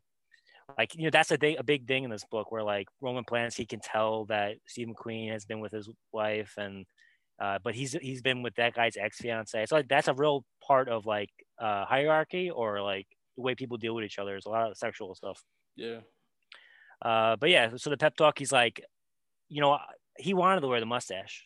You know, the lead wanted to wear the mustache, but he's not going to get to. I'm going to wear the mustache. So that gets him kind of excited and kind of gets him off. And he's like, all right, I'm ready to do this role because, you know, again, this is where it happens, where it's like. Because at this point, remember, the whole point of the movie is like he's down on himself and he feels like his time has already passed. So any little win that he could get over like the new swinging dick, as they say in the book, you know, it feels like, you know, adding another notch to the belt. Yeah, so like he's getting off on pissing off the other actor. That's like his motivation. Usually, like, what's my motivation? The other guy is annoyed that you get to, you know, you get to look like the, you know, the cool look. So, you know, Rick is playing the heavy in this one. And now he's ready to go. You know, he's getting pumped up from him. He has to come to realize that he has to play different roles, because like at one point he says the Brio Cream generation is dead. You know, because he was a big star in the 50s and the early 60s. Like I said earlier, with the Eisenhower actor and Dennis Hopper Hollywood. So now he's going to look like more of like a spaghetti western, or just like Easy Rider. So he's a little uneasy about it. He's like, "Can you even tell that, you know, this is me?" And it's called acting, honey. You know. So basically, it's him getting comfortable in his own skin, and he has all these layers over him. They give him like the hippie hair and everything. Yeah, and he tells them like they talk about like Shakespeare like a little bit. Hamlet, yeah, he describes him as that. Yeah, and he was like, he was like, have you done theater? And he's like, no, I never did any like theater work. So I think that in of itself like exposed that like Rick Dalton just assumed he was just gonna be like Rick Dalton in every single role that he played. Whereas like being an actor means you kind of gotta like, you have to become that role. Which is ironically in the film, like Schwartz is played by Al Pacino.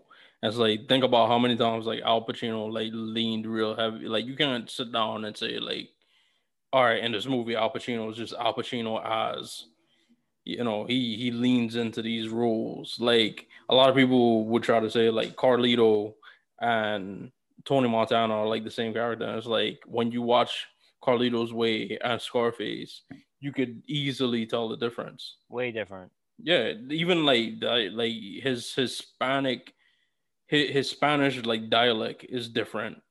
Well, Puerto Rican and then Cuban. Exactly. But like Puerto Rican, they're more. Well, first off, Puerto Ricans are like American, so like he has that going. You know, he's a New Yorker. When he plays Scarface, when he's in the Scarface movie, he's more like. There's not much deeper than like his need to be in charge and power and stuff like that. Carlito is more sensitive and shit. You know, it's very evident. And guess what? Like he has like a 50-year acting career. Al Pacino. Exactly. That's all you gotta say. That's not that thing about Al Pacino. I was so nervous to work with Al Pacino, and then I had to break the ice with him. And I'm next to him, and Al Pacino did it for me. He goes up to him, "Hey, baby, you see that moon? That's our moon, baby. That's ours." And that was the first time they talked to this actor and him. That's how they broke the ice. Chapter 10, Misadventure. Here we go. Cliff. All right, so this is the opening line of the chapter. The minute Cliff shot his wife with the shark gun, he knew it was a bad idea. Great line. They elaborated on that. It was like a 30-second scene in a movie, and that may even be like a generous estimation. They actually had was that Rebecca Gayheart? I don't remember. I didn't rewatch it. Yeah, I think it was her. People know her from like Jawbreaker, like music videos and stuff. She was on different things, but she played the role. And actually like did it like a lot of justice, especially when you read what was said in that chapter, where it's like, well, everybody knew like she was like an ass, like Billy was like a pain in the ass, and when she wasn't like yelling, she was drinking, and when she drank, she yelled and like all that stuff. Yeah, so it's like Billy's booth, Mhm. you know. So like, so she gets shot and she's cut in half, and it's kind of like over the top, and it's like they retell their like story together while he's holding her together, literally Yeah. holding, And they were holding like, it together, literally, you know. and they were like the most loving they probably been in their whole marriage. Like when she was dying, Yeah, doing the baby and talk. yeah, and he was holding her um halves together because she was basically broken in half. And then by the time like the Coast Guard came, this was over 7 hours. Then the Coast Guard came, and then like the transfer from the one boat to like the Coast Guard boat was when she died. Well, think about it like this: it's on a boat. All right, and we're talking about open secrets in Hollywood. Mm-hmm. Today, I'm talking to you. Who comes to mind first? Harvey Weinstein, Bill Cosby comes to mind. Things that people talked about. Oh, this is going on, but it never really came to complete light. You know, nothing was ever, no actions were taken until recently. Well, So you have these open secrets, and then it's on a boat. There's an infamous thing that happened with Robert Wagner and Natalie West. Yeah, so that's why it's on a. Yeah. So that's why I thought that's why the significance of it being on a boat. I don't know anything about. And then he got off because of like lack of evidence, which kind of makes sense because it's like if you got to think of it, obviously like how law in this country is supposed to work is like innocent until proven guilty. So you have to assume that he's innocent. So if he says him and his wife were on this boat in the open sea together, and they were fly fishing or whatever, harpoon fishing, and he was holding a harpoon and he accidentally killed her with it, it's gonna be quite the uphill climb to prove that there was intention. And as he tells it, he was, he said it's like I don't. He Cliff's character was seemingly he doesn't even know if he did it intentionally. Yeah. It's like, did I? I don't remember. Like he blacked out. Yeah. But again, with the court system in America, it's theater too. You know, like performance. If you have a better, like with OJ, another thing that happened in Hollywood with Nicole Brown, that there was rumors of him in the 80s with her. There was like domestic violence, shit like that. And then when it came out in court, the theater of it all, and we're talking about actors. And this glove, you must have quit. The glove don't fit. You must have quit. You remember that? You remember? And it's like the facts. It's a performance of it. So basically, he gets away with murder on set, literally and figuratively. He gets away with murder. So that's why people don't like him on set. That came up too. That Cliff couldn't work on Lancer because of his reputation. Yeah, and it was kind of like commentary on society today, where it's just like, even though you've been, and it's good that you brought up like O.J. Simpson, where it's like, even though you've been acquitted in a court of law, what matters is public opinion. How have you been judged in the court of public opinion? And in his case, it was like the stunt community. So he already had that strike against him where people was like, he killed his wife and got away with it. That was the story in the stunt community. But in our chapter, they really elaborated on the legend of Cliff Booth. And it said that his job was basically as a ringer in the boxing community. A ringer is like a guy who could go in and you could bet money on, and he's gonna win the fight because the other guys like either gonna take a fall or he's really like good at it. But they would hire Cliff Booth to play, to basically just come on set and work that one day, in situations where, there was somebody on the set that needed their ass kicked, especially for the stunt community with people who would what they refer to in the book as tagging, which is when, you know, they're supposed to do stunt fighting, and the actor lands a punch. Because that's one of the things like they elaborated on that like the stunt community hates, when actors take it upon themselves to do their own stunts, because usually they're not coordinated to, you know, stop. They're not coordinated enough to only go 3/4 of the way. So one of the famous people, since we talked about Wild Wild West, was Robert Conrad. And did it say that he beat him up one episode and got fired? Oh no, well, it's in another chapter that they go into it in depth later on. But it's the rumor. Well, they talk about like $700 and like a case of beer. Go in there. Yeah. But yeah. So I'm not sure if I don't know. But let me say something about tagging. And you said about 3/4 of the way. All right, so I have to think about wrestling. Okay, so tagging, they talk about that in wrestling too, where being stiff in wrestling. That's the thing too, where like this guy's too stiff. You got to get a receipt next time because he was potatoing me. And you say like a Bret Hart looked like he was actually hitting you, but he wasn't hurting you. So everyone loved working with Bret. So it's kind of like I love working with Cliff, but I hate working with a guy, an actor. Something he prided himself on to this day. Yeah. So it's like that. But yeah, keep going with the Wild Wild West because they talk about it. Yeah. Well, Robert Conrad was one of the people, and he was one of the situations where he got his ass kicked and got fired. You know, Cliff got fired.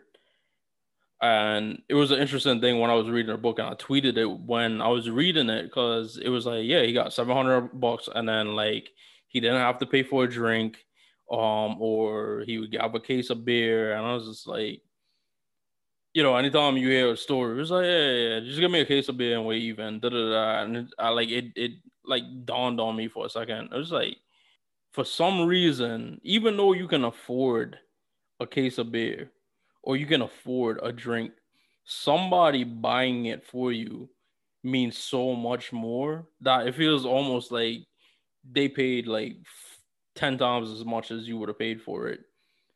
So I always thought, like, when I was reading it, it just dawned on me like how rewarding it is. 700, like on top of $700 extra was a case of beer.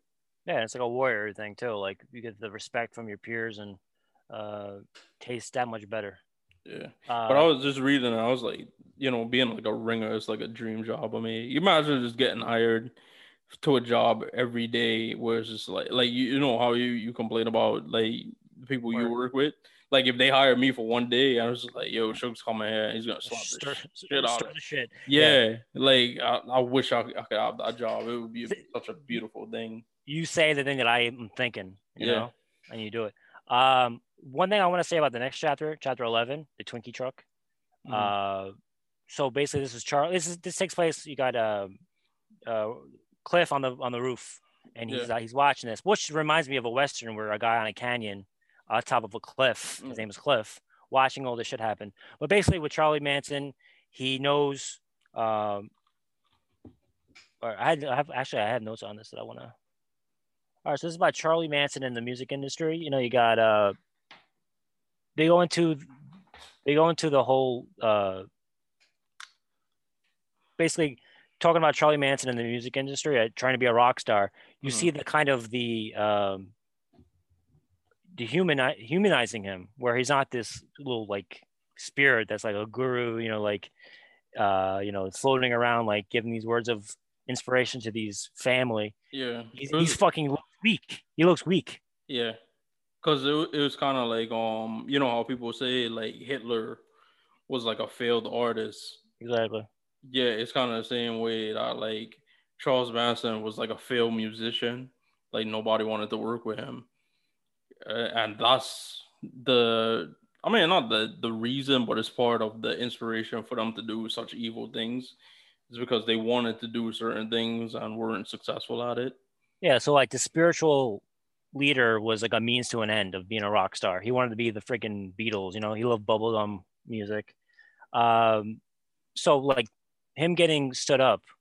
The guy Terry no shows the open house of him performing. So you know, it made him look weak in front of his family, and it reminds me of he's a con man. Charlie Manson's a con man. We're familiar with con men. We just had one for a couple of years. So like Donald Trump, I'm gonna talk about him real quick. So basically, remember how shocked he looked when he won in 2016? He was like, yeah, like he was not there. He was I've always felt. Yeah. He was using the election to get his new news. He was going to do a new news channel, whatever, and that was like kind of the means to the end. It was to get the name Trump out there for the next project, and he just ended up becoming the president. But that was kind of like the means to it. And then you know this whole thing happened. The MAGA family. MAGA family. The MAGA family. Yeah. So that's one thing. So when Charlie Manson goes up to the house, it's he thinks that's the guy Terry's house, but he moved out. It's the house where Roman Polanski and Sharon Tate are now, and they're like, "Oh no, they're not here right now. The owner's in the back." So he talks to the guy in the back. That's not that, you know, that just shows that he's still trying, and he looks weak in front of the guy, and the guy's basically saying, "Get out of here." But he was invited back. That's important because of the mythology of vampires.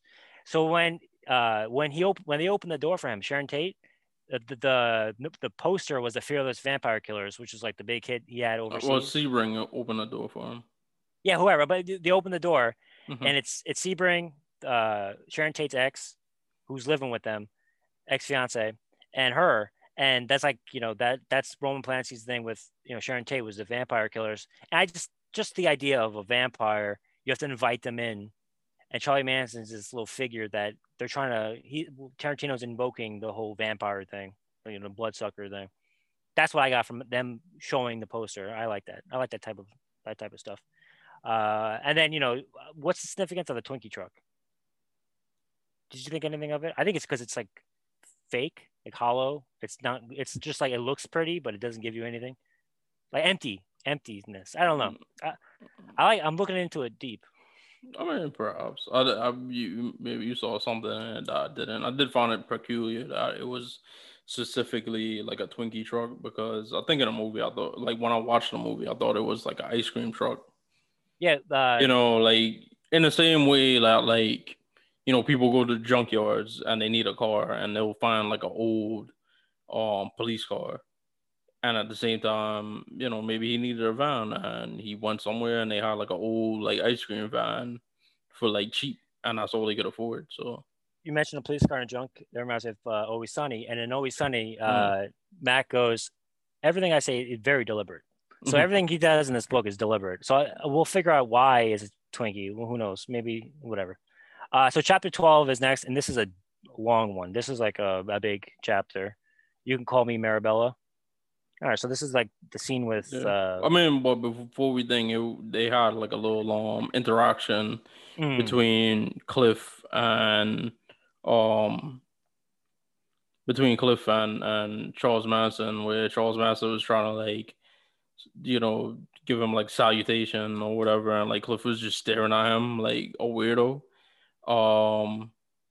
And it was interesting because it was like one of my favorite. I feel like this whole section that we read this week, well, it involved like virtually like all of my favorite scenes in the movie.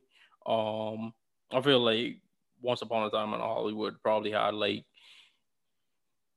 the best middle section of any of his films, to be honest with you. Like in the middle part of the movie, like the entree was, I thought, one of the best. Like every other movie, it's either it plays out over the span of the film or it has a really big climax. But this one, I feel like all of the like really, really good like acting and like written scenes were in the middle, and they were elaborated on in this section. And again, like elaboration, it has a lot more depth. I've noticed in his recent films, like he's inserted like his narration to the films, but it's been like minimal. Whereas in this book, he was able to like expand and like describe things that he wasn't able to describe in a 2 hour, 2.5 hour film. Yeah, so we have the next one. It's elaborating on Rick Dalton's first day on the job. He's getting comfortable with himself in his new look. Caleb, his character, he's dressed like the Easy Rider type, groovy. He's looking groovy. It's lunchtime, so like, Wild West shows, they always talk about ghost towns and shit, and like, so like basically the set is turning into a ghost town where it's him just walking around. So all right, so the part where he keeps saying I don't want to look like a hippie it reminds me of an actor now who was popular in the 90s or 2000s saying, come on, man, what is this, some like woke shit, like him walking around like I don't look like a woke so that's why I get like where he's like, all right, maybe I can get into this role, all right, whatever, I like it. And he sits next to Maribel, the child actor. There's one part that jumped out at me where he's like, when he's asked, like, do you prefer the good guy or being the bad guy? And he's like, I like being the good guy. And he's like, when the bad guy always loses at the end, And she's like, so? He's like, well, I don't want to look like I can lose, It's like a wrestling thing, the heel loses. And she's like, come on, like, the bad guy's supposed to lose, like, and, embrace it. Embrace your role. Again, this actor's been around for 20-something years, and he's like being taught by an 8-year-old how to act. That's like the irony of it. He brings up. Is this where he brings up the younger? Yeah, he brings up another pilot he worked on. He's like with like 11-year-old, and he's saying like, well, if that show got picked up, I could have been with him for years. We could have been tied together. He could have been like a younger brother to me, but show never got picked up, and then nothing happened. And so it's basically saying that he's, he has a relationship with child actors before, but this one's different. It's kind of meta because he's reading a pulp Western book, and we're reading a pulp Western book, pretty much. What's this? Why she's reading Disney? Like, that mean anything to you? She's reading a book about Disney. Reading like the autobiography or biography of Walt Disney. So it was talking about him as like a genius because if you think about it, at this time, 1969, 2 years before Disney World opened, 10 or more years after Disneyland had opened up, all of these movies that became ingrained with American culture. He had his like weekly show, so he was very admirable. His genius was admirable, and this was like not even like a decade after, like within the same decade that he died. So if you had to liken it to somebody, think about all of the shit that came out after Steve Jobs died. Where people was like, oh, Steve Jobs did this, Steve Jobs did that. Let's make a movie about Steve Jobs. Let's make another movie about Steve Jobs. It was Walt Disney at that point was that same person. Yeah, like the face of something. Like, a matter of fact, even before you even go on, like to elaborate on that, like today, and even as kids, we probably thought of like Disney, the name Disney as a brand. Whereas like back then, like Walt Disney was still a person. The name Disney was still associated with that man, like the actual man. Like Nike, He was a real he was a real guy, at that point. Now it's like Nike just represents the sneaker, and you know what I mean? Like that. The name of the company is Nike, but his name is Knight. Yeah, whatever. Yeah, that's what I meant. Like he was a real person. I thought it was pronounced Knight. Nike or whatever. No, it was Knight, like as in like okay. Yeah. So so that I was thinking about that because in the 60s you also had a lot of Disney westerns, and what's his name? Kurt Russell worked on it. And that was he was a Disney kid. Yeah. Another head nod, tip of the cat to our buddy. Yeah, I like the way the inner monologue is great here because you don't get it in the movie. Yeah, he talked about her like a grown ass person. It was like Betty Davis, pint-sized Betty Davis. Yeah. Every word imaginable, he said it and he gave it to her. And hey, I like when she's like, like, I'm an actor, not an actress. That's very that's relatable. redundant. It's funny because I was actually had like a little interaction on social media where I was like, I don't even say the term actress anymore. I'm hit because people still use it. I'm like, you're not as progressive as you think. You're still saying actress. Like it's just actor, female actor, male actor, especially in this day and age where people don't assume any gender. Just saying actor is enough. Waiter, yeah, you do a server, not a waiter or waitress anymore. The Sweet Body of Deborah, chapter 13. All right, so this was cool because we're gonna get into the whole Bruce Lee incident, as in quotes, but they also talk about Jim Brown. Yeah, which is it's another moment. There you go. One of my favorite movies of all time, the 100 Rifles. We talked about interracial relationships in film. This was like the first movie that had like an interracial like love scene between Jim Brown and Raquel Welch. It also stars the late great Burt Reynolds, who was supposed to play George Span in this movie, but died before they started shooting. Also Eric Braeden, if anybody knows him, Victor from Young and the Restless was also in this film. Great movie. I love this movie. Burt Reynolds did get to rehearse though as the character George. Yeah. So that's I'm not sure if they filmed it. But yeah, so they have like there's rumors of Cliff either knocking out Jim Brown. Like that's like a fantasy, like yeah, they're saying like that one was like made up. Yeah, because in this universe, I want to like elaborate, like establish that in this universe because there's an issue with the Bruce Lee fight that I'm gonna bring up that's been recurring since the movie has been released 2 years ago this week. Yeah, and just got brought back into the forefront with the book because I guess in his family's eyes they kind of like doubled down on offending him according to them. Yeah. So there's a multiple choice part where it's like either A, Cliff knocks out Jim Brown, or B, that, or C, and then or D, none of the above. I like that. I like that's meta, like writing, like, so this is like the 4 things that Cliff is known for. It used to be his military career, but now after the whole death of his wife, that supersedes it now. So that's like what he's known for. And then this is where they say like he's known for being a ringer. I think, yeah. So like they go into the whole in-depth look at like $700. Don't pay for a drink at the hotel bar. Shut up like an actor on the set. So that's why they mentioned the Wild Wild West, but they also mentioned Bruce Lee, and he's trying to the narrator, Tarantino, pretty much. He's like, all right, this is before Bruce Lee was Bruce Lee. He was still trying to make it in Hollywood. He compares him to Charlie Manson. Did you notice that part?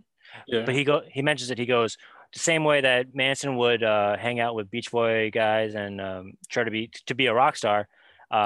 Bruce Lee would be like a trainer to the stars. That was his means to get into being a Hollywood star. Mm-hmm. I knew that already. I knew all about that. So they say that. So now it makes more sense. Like why even bring it up? It's because in the book, not in the movie, but in the book, they mentioned that Bruce Lee was in talks with Polanski to work on a project. So he's now tied into the story. Yeah. Again, Bruce Lee is a what's the word? Petite guy. Same with Polanski. That's another thing he always brings up. So they mentioned that he had a relationship with Polanski. So let's get into the controversy. Yeah. So Sharon Lee is saying like it was disrespectful. His portrayal in the film, and now in the book because it makes him like boastful, and it makes him look boastful and arrogant. But Quentin Tarantino's inspiration for this character was Ivan Bell, I believe. Yeah, someone like that. Who's like an actual like stunt person, And it was his story that in the stunt community, like Bruce Lee would be very, very like boastful, and he would actually be the one, and he would beat the shit out of American stuntmen, and he had that reputation. Like, so it wasn't like something like he just made up. It's just a piece of information, and he took it and then elaborated on it. But again, these are fictional characters. Cliff Booth, like, spoiler alert, if you've not seen the fucking movie, Sharon Tate doesn't get killed. It's Sharon Tate and Roman Polanski's, Sharon Tate, Roman Polanski's, and Sharon Tate's child alive today? No. Did the Manson family get murdered before they could commit those crimes? No. It's all a fictional retelling. Like, Bruce Lee in the book is not Bruce Lee in real life. Like, perhaps Bruce Lee would have beat the shit out of Brad Pitt. As a matter of fact, Brad Pitt and I forgot who else it was. It was like Brad Pitt and his stuntman. Like, Quentin Tarantino actually wanted a more elaborate fight scene, and those two were like, nah, like, like, Bruce Lee would not get beat up like that bad, you know. So it could have been a lot worse, and it wasn't. And the actor that's portrayed him has, you know, he's actually denounced his role in the film because he felt it was disrespectful. Again, I don't see how it is. I mean, if you want to talk about disrespect, like, Game of Death used footage from Bruce Lee's funeral and used cardboard cutouts and all kind of different like movie magic things to make it seem like he was alive when it wasn't him. And then Sharon Lee's brother, Brandon Lee, famously died because he was shot with a prop gun that was didn't have blanks in them, had real bullets, and they still released the Crow. And these are actual events that disrespect your family. And I'm not saying you shouldn't be offended by those events, but I think like having your father lose a 2 out of 3 fight to you know, a fictional stuntman is like not the worst thing a movie has done to your family. Even in the fight, he didn't come out with like a scratch. It ain't like he was put in the hospital or something like that. So the fact that he beats Bruce Lee in the thing is to show how it's hyping up Bruce Lee. Like, wow, this character beat up the great Bruce Lee. You know, that's like if he knocked out Muhammad Ali. Wow, he knocked out the great. It's not like he's saying, "Oh, I'm better than Muhammad Ali because he's better than every black."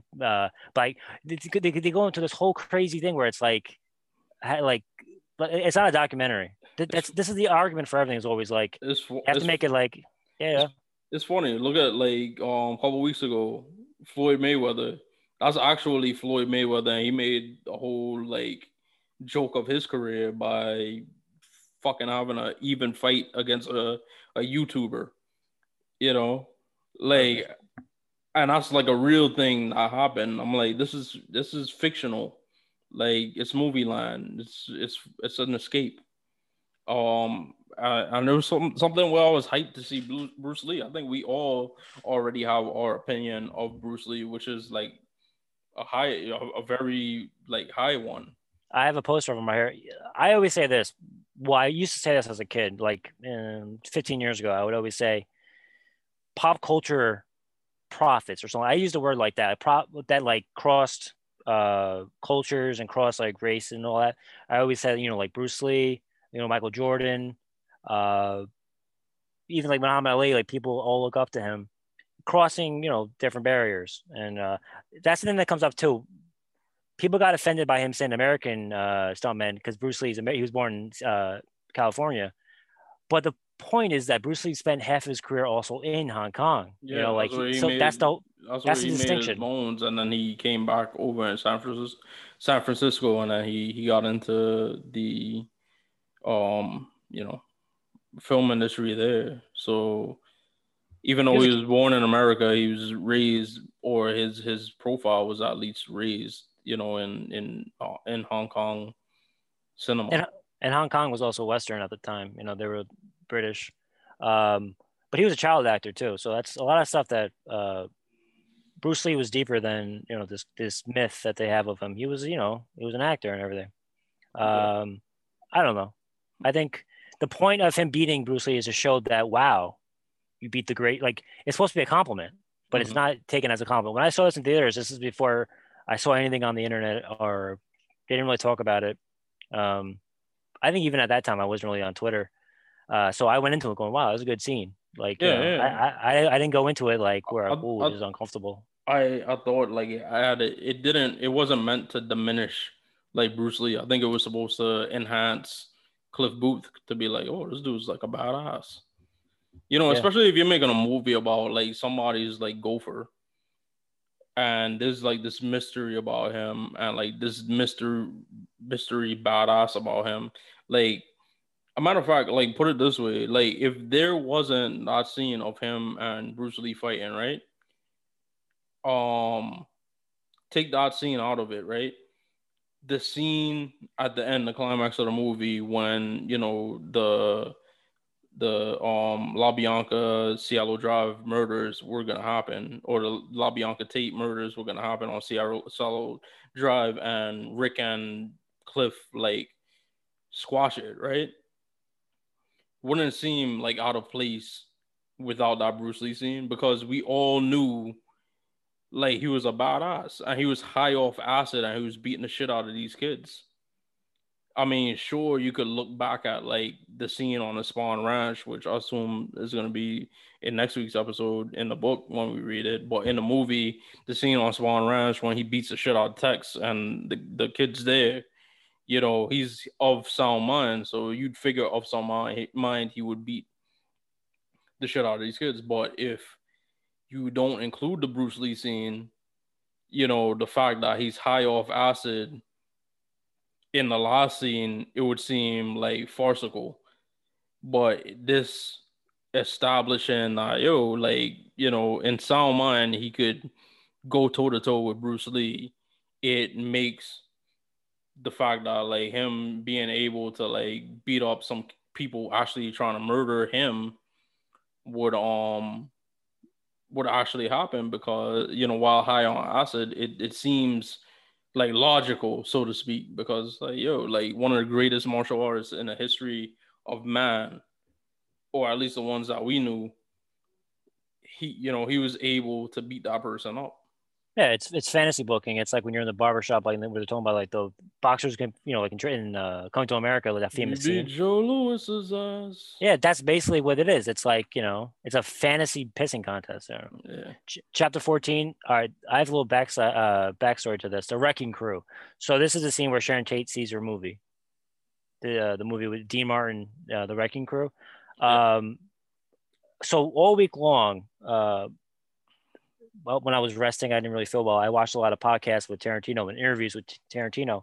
And apparently the part where Sharon Tate's like, that's my name here on the poster. And they, we'll take a picture? And they take a picture. That happened to Tarantino when he saw True Romance. Because that's my name. Yeah, on the poster. He goes, and it was the same theater in LA. He was like, that's my name. Can I get in?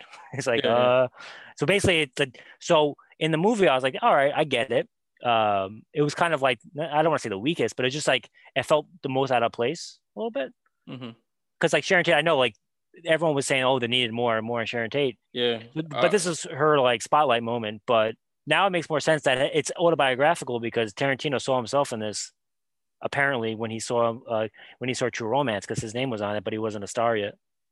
Yeah, like the whole movie, the whole book like adds depth to the characters and certain scenes of the movie, and Tarantino got like a lot of heat. Like I remember he had like a tense back and forth with like a reporter at Cannes. No, yeah, he goes, I disagree with your I don't agree with your hypothesis. Yeah, because it's not a Sharon Tate movie. It's just a movie set in Hollywood during the time that Sharon Tate's murders happened. And it's not about Sharon Tate, it's about Sharon Tate's neighbors. You know, at the end of the day, it's about her neighbors, and I think Margot Robbie did excellent acting in it with the few scenes that she had, which was by design. It was not a Sharon Tate movie. There's a movie that came out where it just happens to take place, I think, around the time John Lennon gets killed, but it's not a John Lennon movie. Yeah. You know what I mean? It's like that, where like it has something to do with it, but it's not like that's like me going, how come there's not more scenes with John Lennon? Yeah. I forgot what movie it was. Or like even like Forrest Gump. Like why don't they feature John F. Kennedy more or Elvis?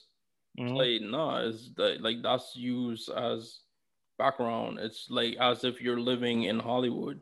So to speak, think of it like prime example, Summer of Sam by Spike Lee. Does anybody be like, oh well, why didn't Dave Berkowitz get more scenes? Like, nah, it was the backdrop.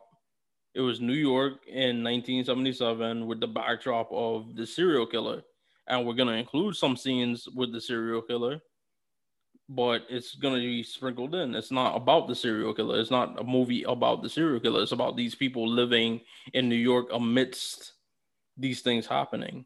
And I was glad like he stood his ground. He's always stood his ground. As a matter of fact, one of his things he's talked about this week, unfortunately, on Joe Rogan's show, is just like the thing that made him that gave him like a long career in cinema is just the fact that he doesn't hold back. The movies he wants to make, he makes them.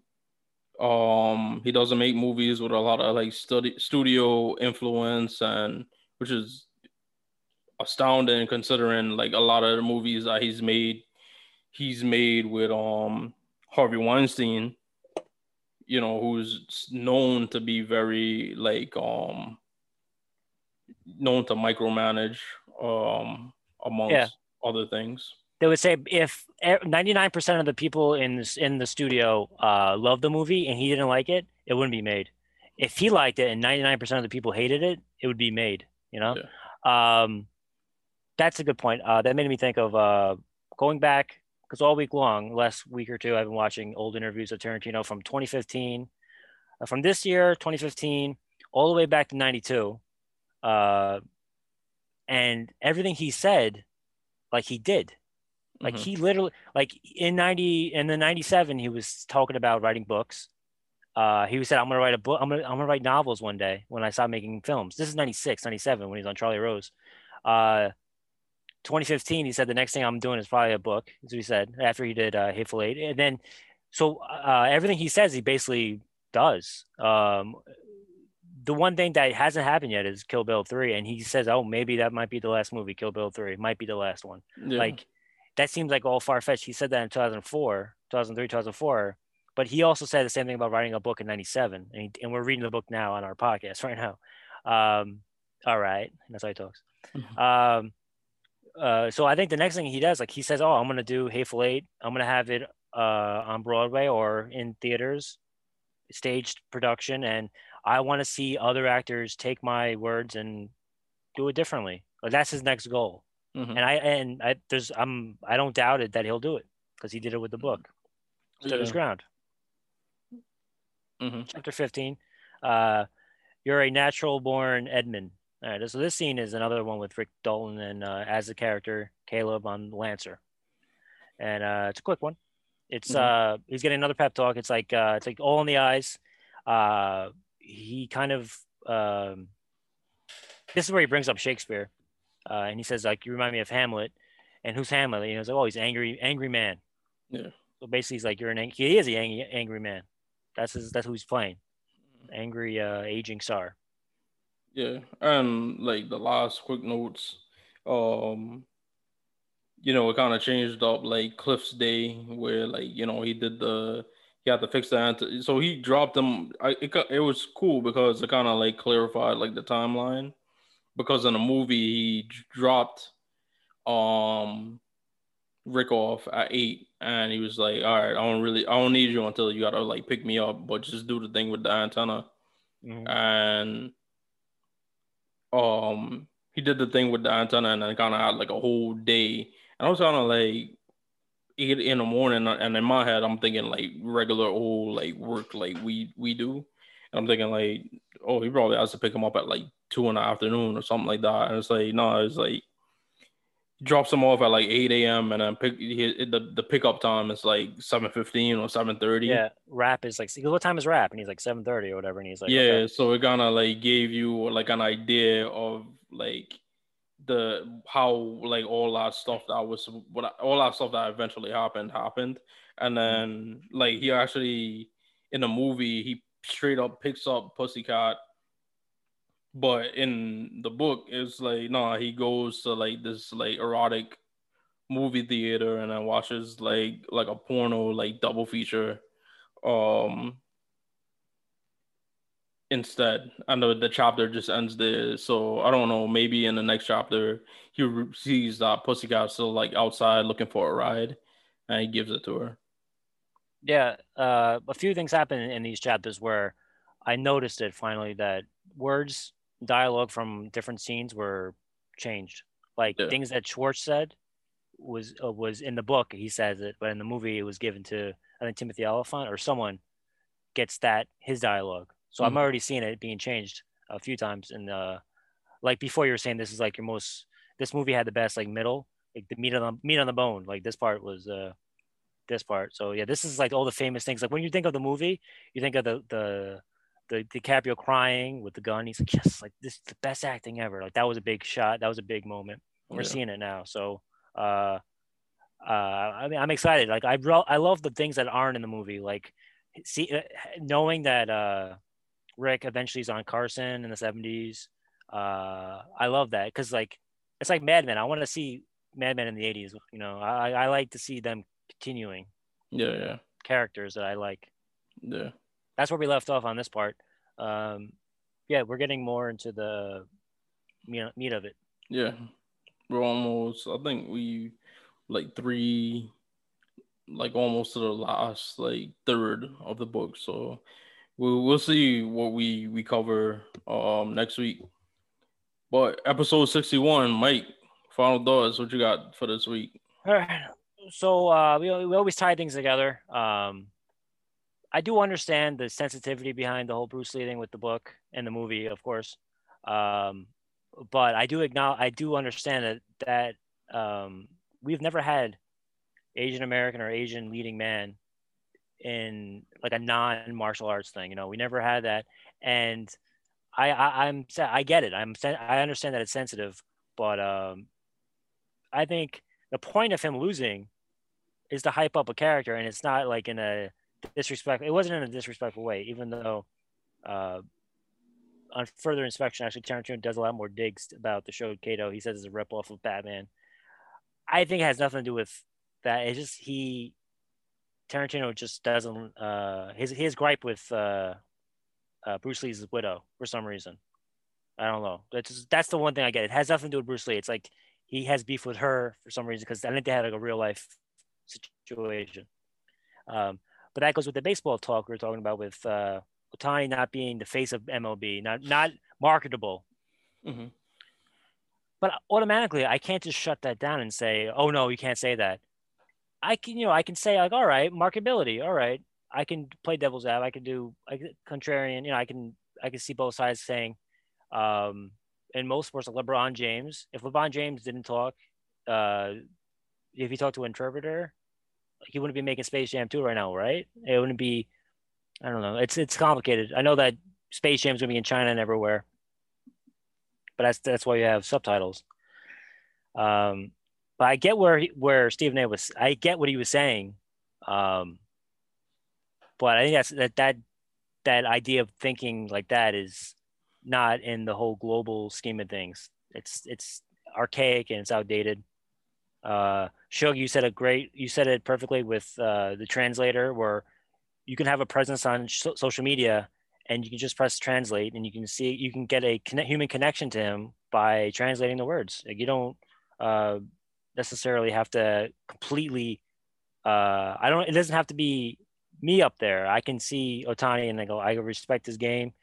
I could see if I had a son, he's wearing an Ohtani jersey, I totally understand that. We had Yao Ming for all those years, us growing up. You wouldn't expect Chinese basketball player to be like the number one guy in that whole decade. I know, the All-Star games, he was a big deal in our during that decade. Wild Wild West. I'm feeling very nostalgic for the late '90s. This was a big deal. July '99. I was watching wrestling. Wild Wild West, talking about that, dancing to Will Smith, and here I am, 21 years later, watching wrestling, talking about Wild Wild West, dancing to Will Smith. I love going back and thinking about the late '90s movies because I have a deeper appreciation for it because I went back and watched a lot of the '60s shows over again too, and I have a better understanding of when things come out now, where I see like Generation Z kids like really getting hyped up on things that I have no connection to. I totally get it.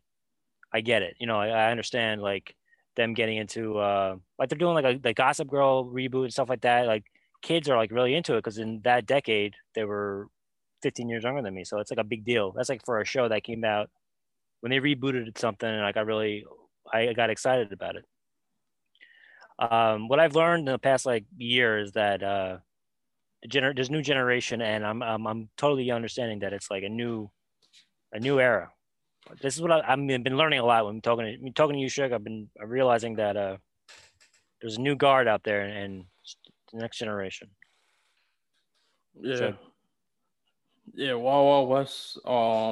It's one of those movies. Like to me, like if it pops on like IFC or like TNT real randomly, just like to be on, just it's not like Star Wars or Lord of the Rings or something where they make like a whole weekend of it, but it's just on like it's a Western movie week or wild or bad movie weekend.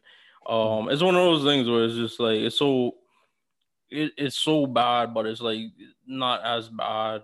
It's not bad enough. Like it's unwatchable. Like I think that's what we're trying to accomplish with at least this like retrospective is that it's a watchable movie. Like it's comforting. Yeah, it's like if you're expecting like Citizen Kane, or Casablanca, or even like Unforgiven, another Western that came out in the '90s. Like it's not gonna be that. It's just like fun. It's a fun movie set in has like a lot of anachronisms and oh yeah, like the other thing like I picked up on was a lot of like little innuendos, like sexual innuendo jokes that I hadn't picked up on when I was a kid. So if you were a kid during that time and you wanted to watch that movie and have shied away from it because everybody's telling you it's bad, and of course, as we've stated, the people that made the movie hate it. Maybe it's time to like give it a second look and just watch it to like enjoy it. Stephen A. Smith, what he said, like from the time he said it, I just thought it was whack. I don't think it was like no way to defend any of it. Either refusing to pronounce like Nigerian basketball players' names. It's like, all right, well, their names can't be pronounced, but you know what? I could pronounce Kevin Durant's name and Damian Lillard's name, and they got the best of those dudes. So they do at least deserve your respect that you try to make an attempt to pronounce their name. And Shohei Ohtani, like, he's not like particularly my cup of tea. The part I kind of left out in that whole segment was one of the reasons they like took out the whole like year-to-year saves in MLB The Show. If you watch that video where I said I wouldn't play, the new version, is because they made it so that you'd be able to pitch and hit. And it's something that really didn't appeal to me because I had like a straight up pitcher and I had a straight up hitter that I could flip flop. I didn't need to play them all as like one person. And the Angels in general, like, they don't really appeal to the masses because they haven't been in the playoffs in 7 years. So, maybe he might change that this year.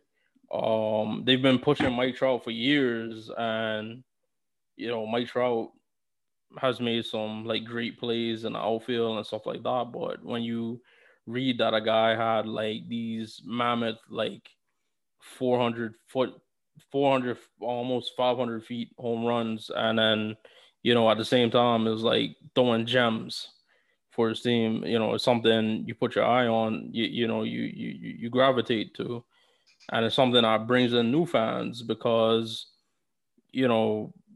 spoiler alert, like baseball isn't like the most interesting sport in the world, so they need as many eyes on it as possible. And if the people who used to watch it don't want to watch it anymore, then tough titty, who gives a fuck? You need to start appealing to kids. Like, I really got into baseball, when I was a kid because I started going to games, started really like looking into the history of the game. And especially, as I said, it's kind of like disingenuous to call him like the modern day Babe Ruth. But the reason why I could say is disingenuous is because I've read up on it. I'm like, Babe Ruth didn't pitch and hit in the same season, which kind of makes Shohei Ohtani even more unique. And it shouldn't matter that he doesn't speak English. Like half of our favorite baseball players, we don't even know what they sound like. Anyways, it's virtually the one sport where guys do all their talking on the playing field. Not to jump on the shut up and play bandwagon, but it's interesting through at one point in the day you're saying shut up and play, and then on another point in the play it's like on another point in the day you're saying, well, I can't listen to this guy speaking Japanese, and then his interpreter translating for him, shut up and play. He doesn't speak English. Like, what do you want? He's playing and he's literally only talking if you want to hear what he has to say. Once upon a time in Hollywood, as we've said, it's a book you can't really like put down. It's interestingly written. And we'll continue doing it. We're kind of like, got like 2 more weeks. Yeah.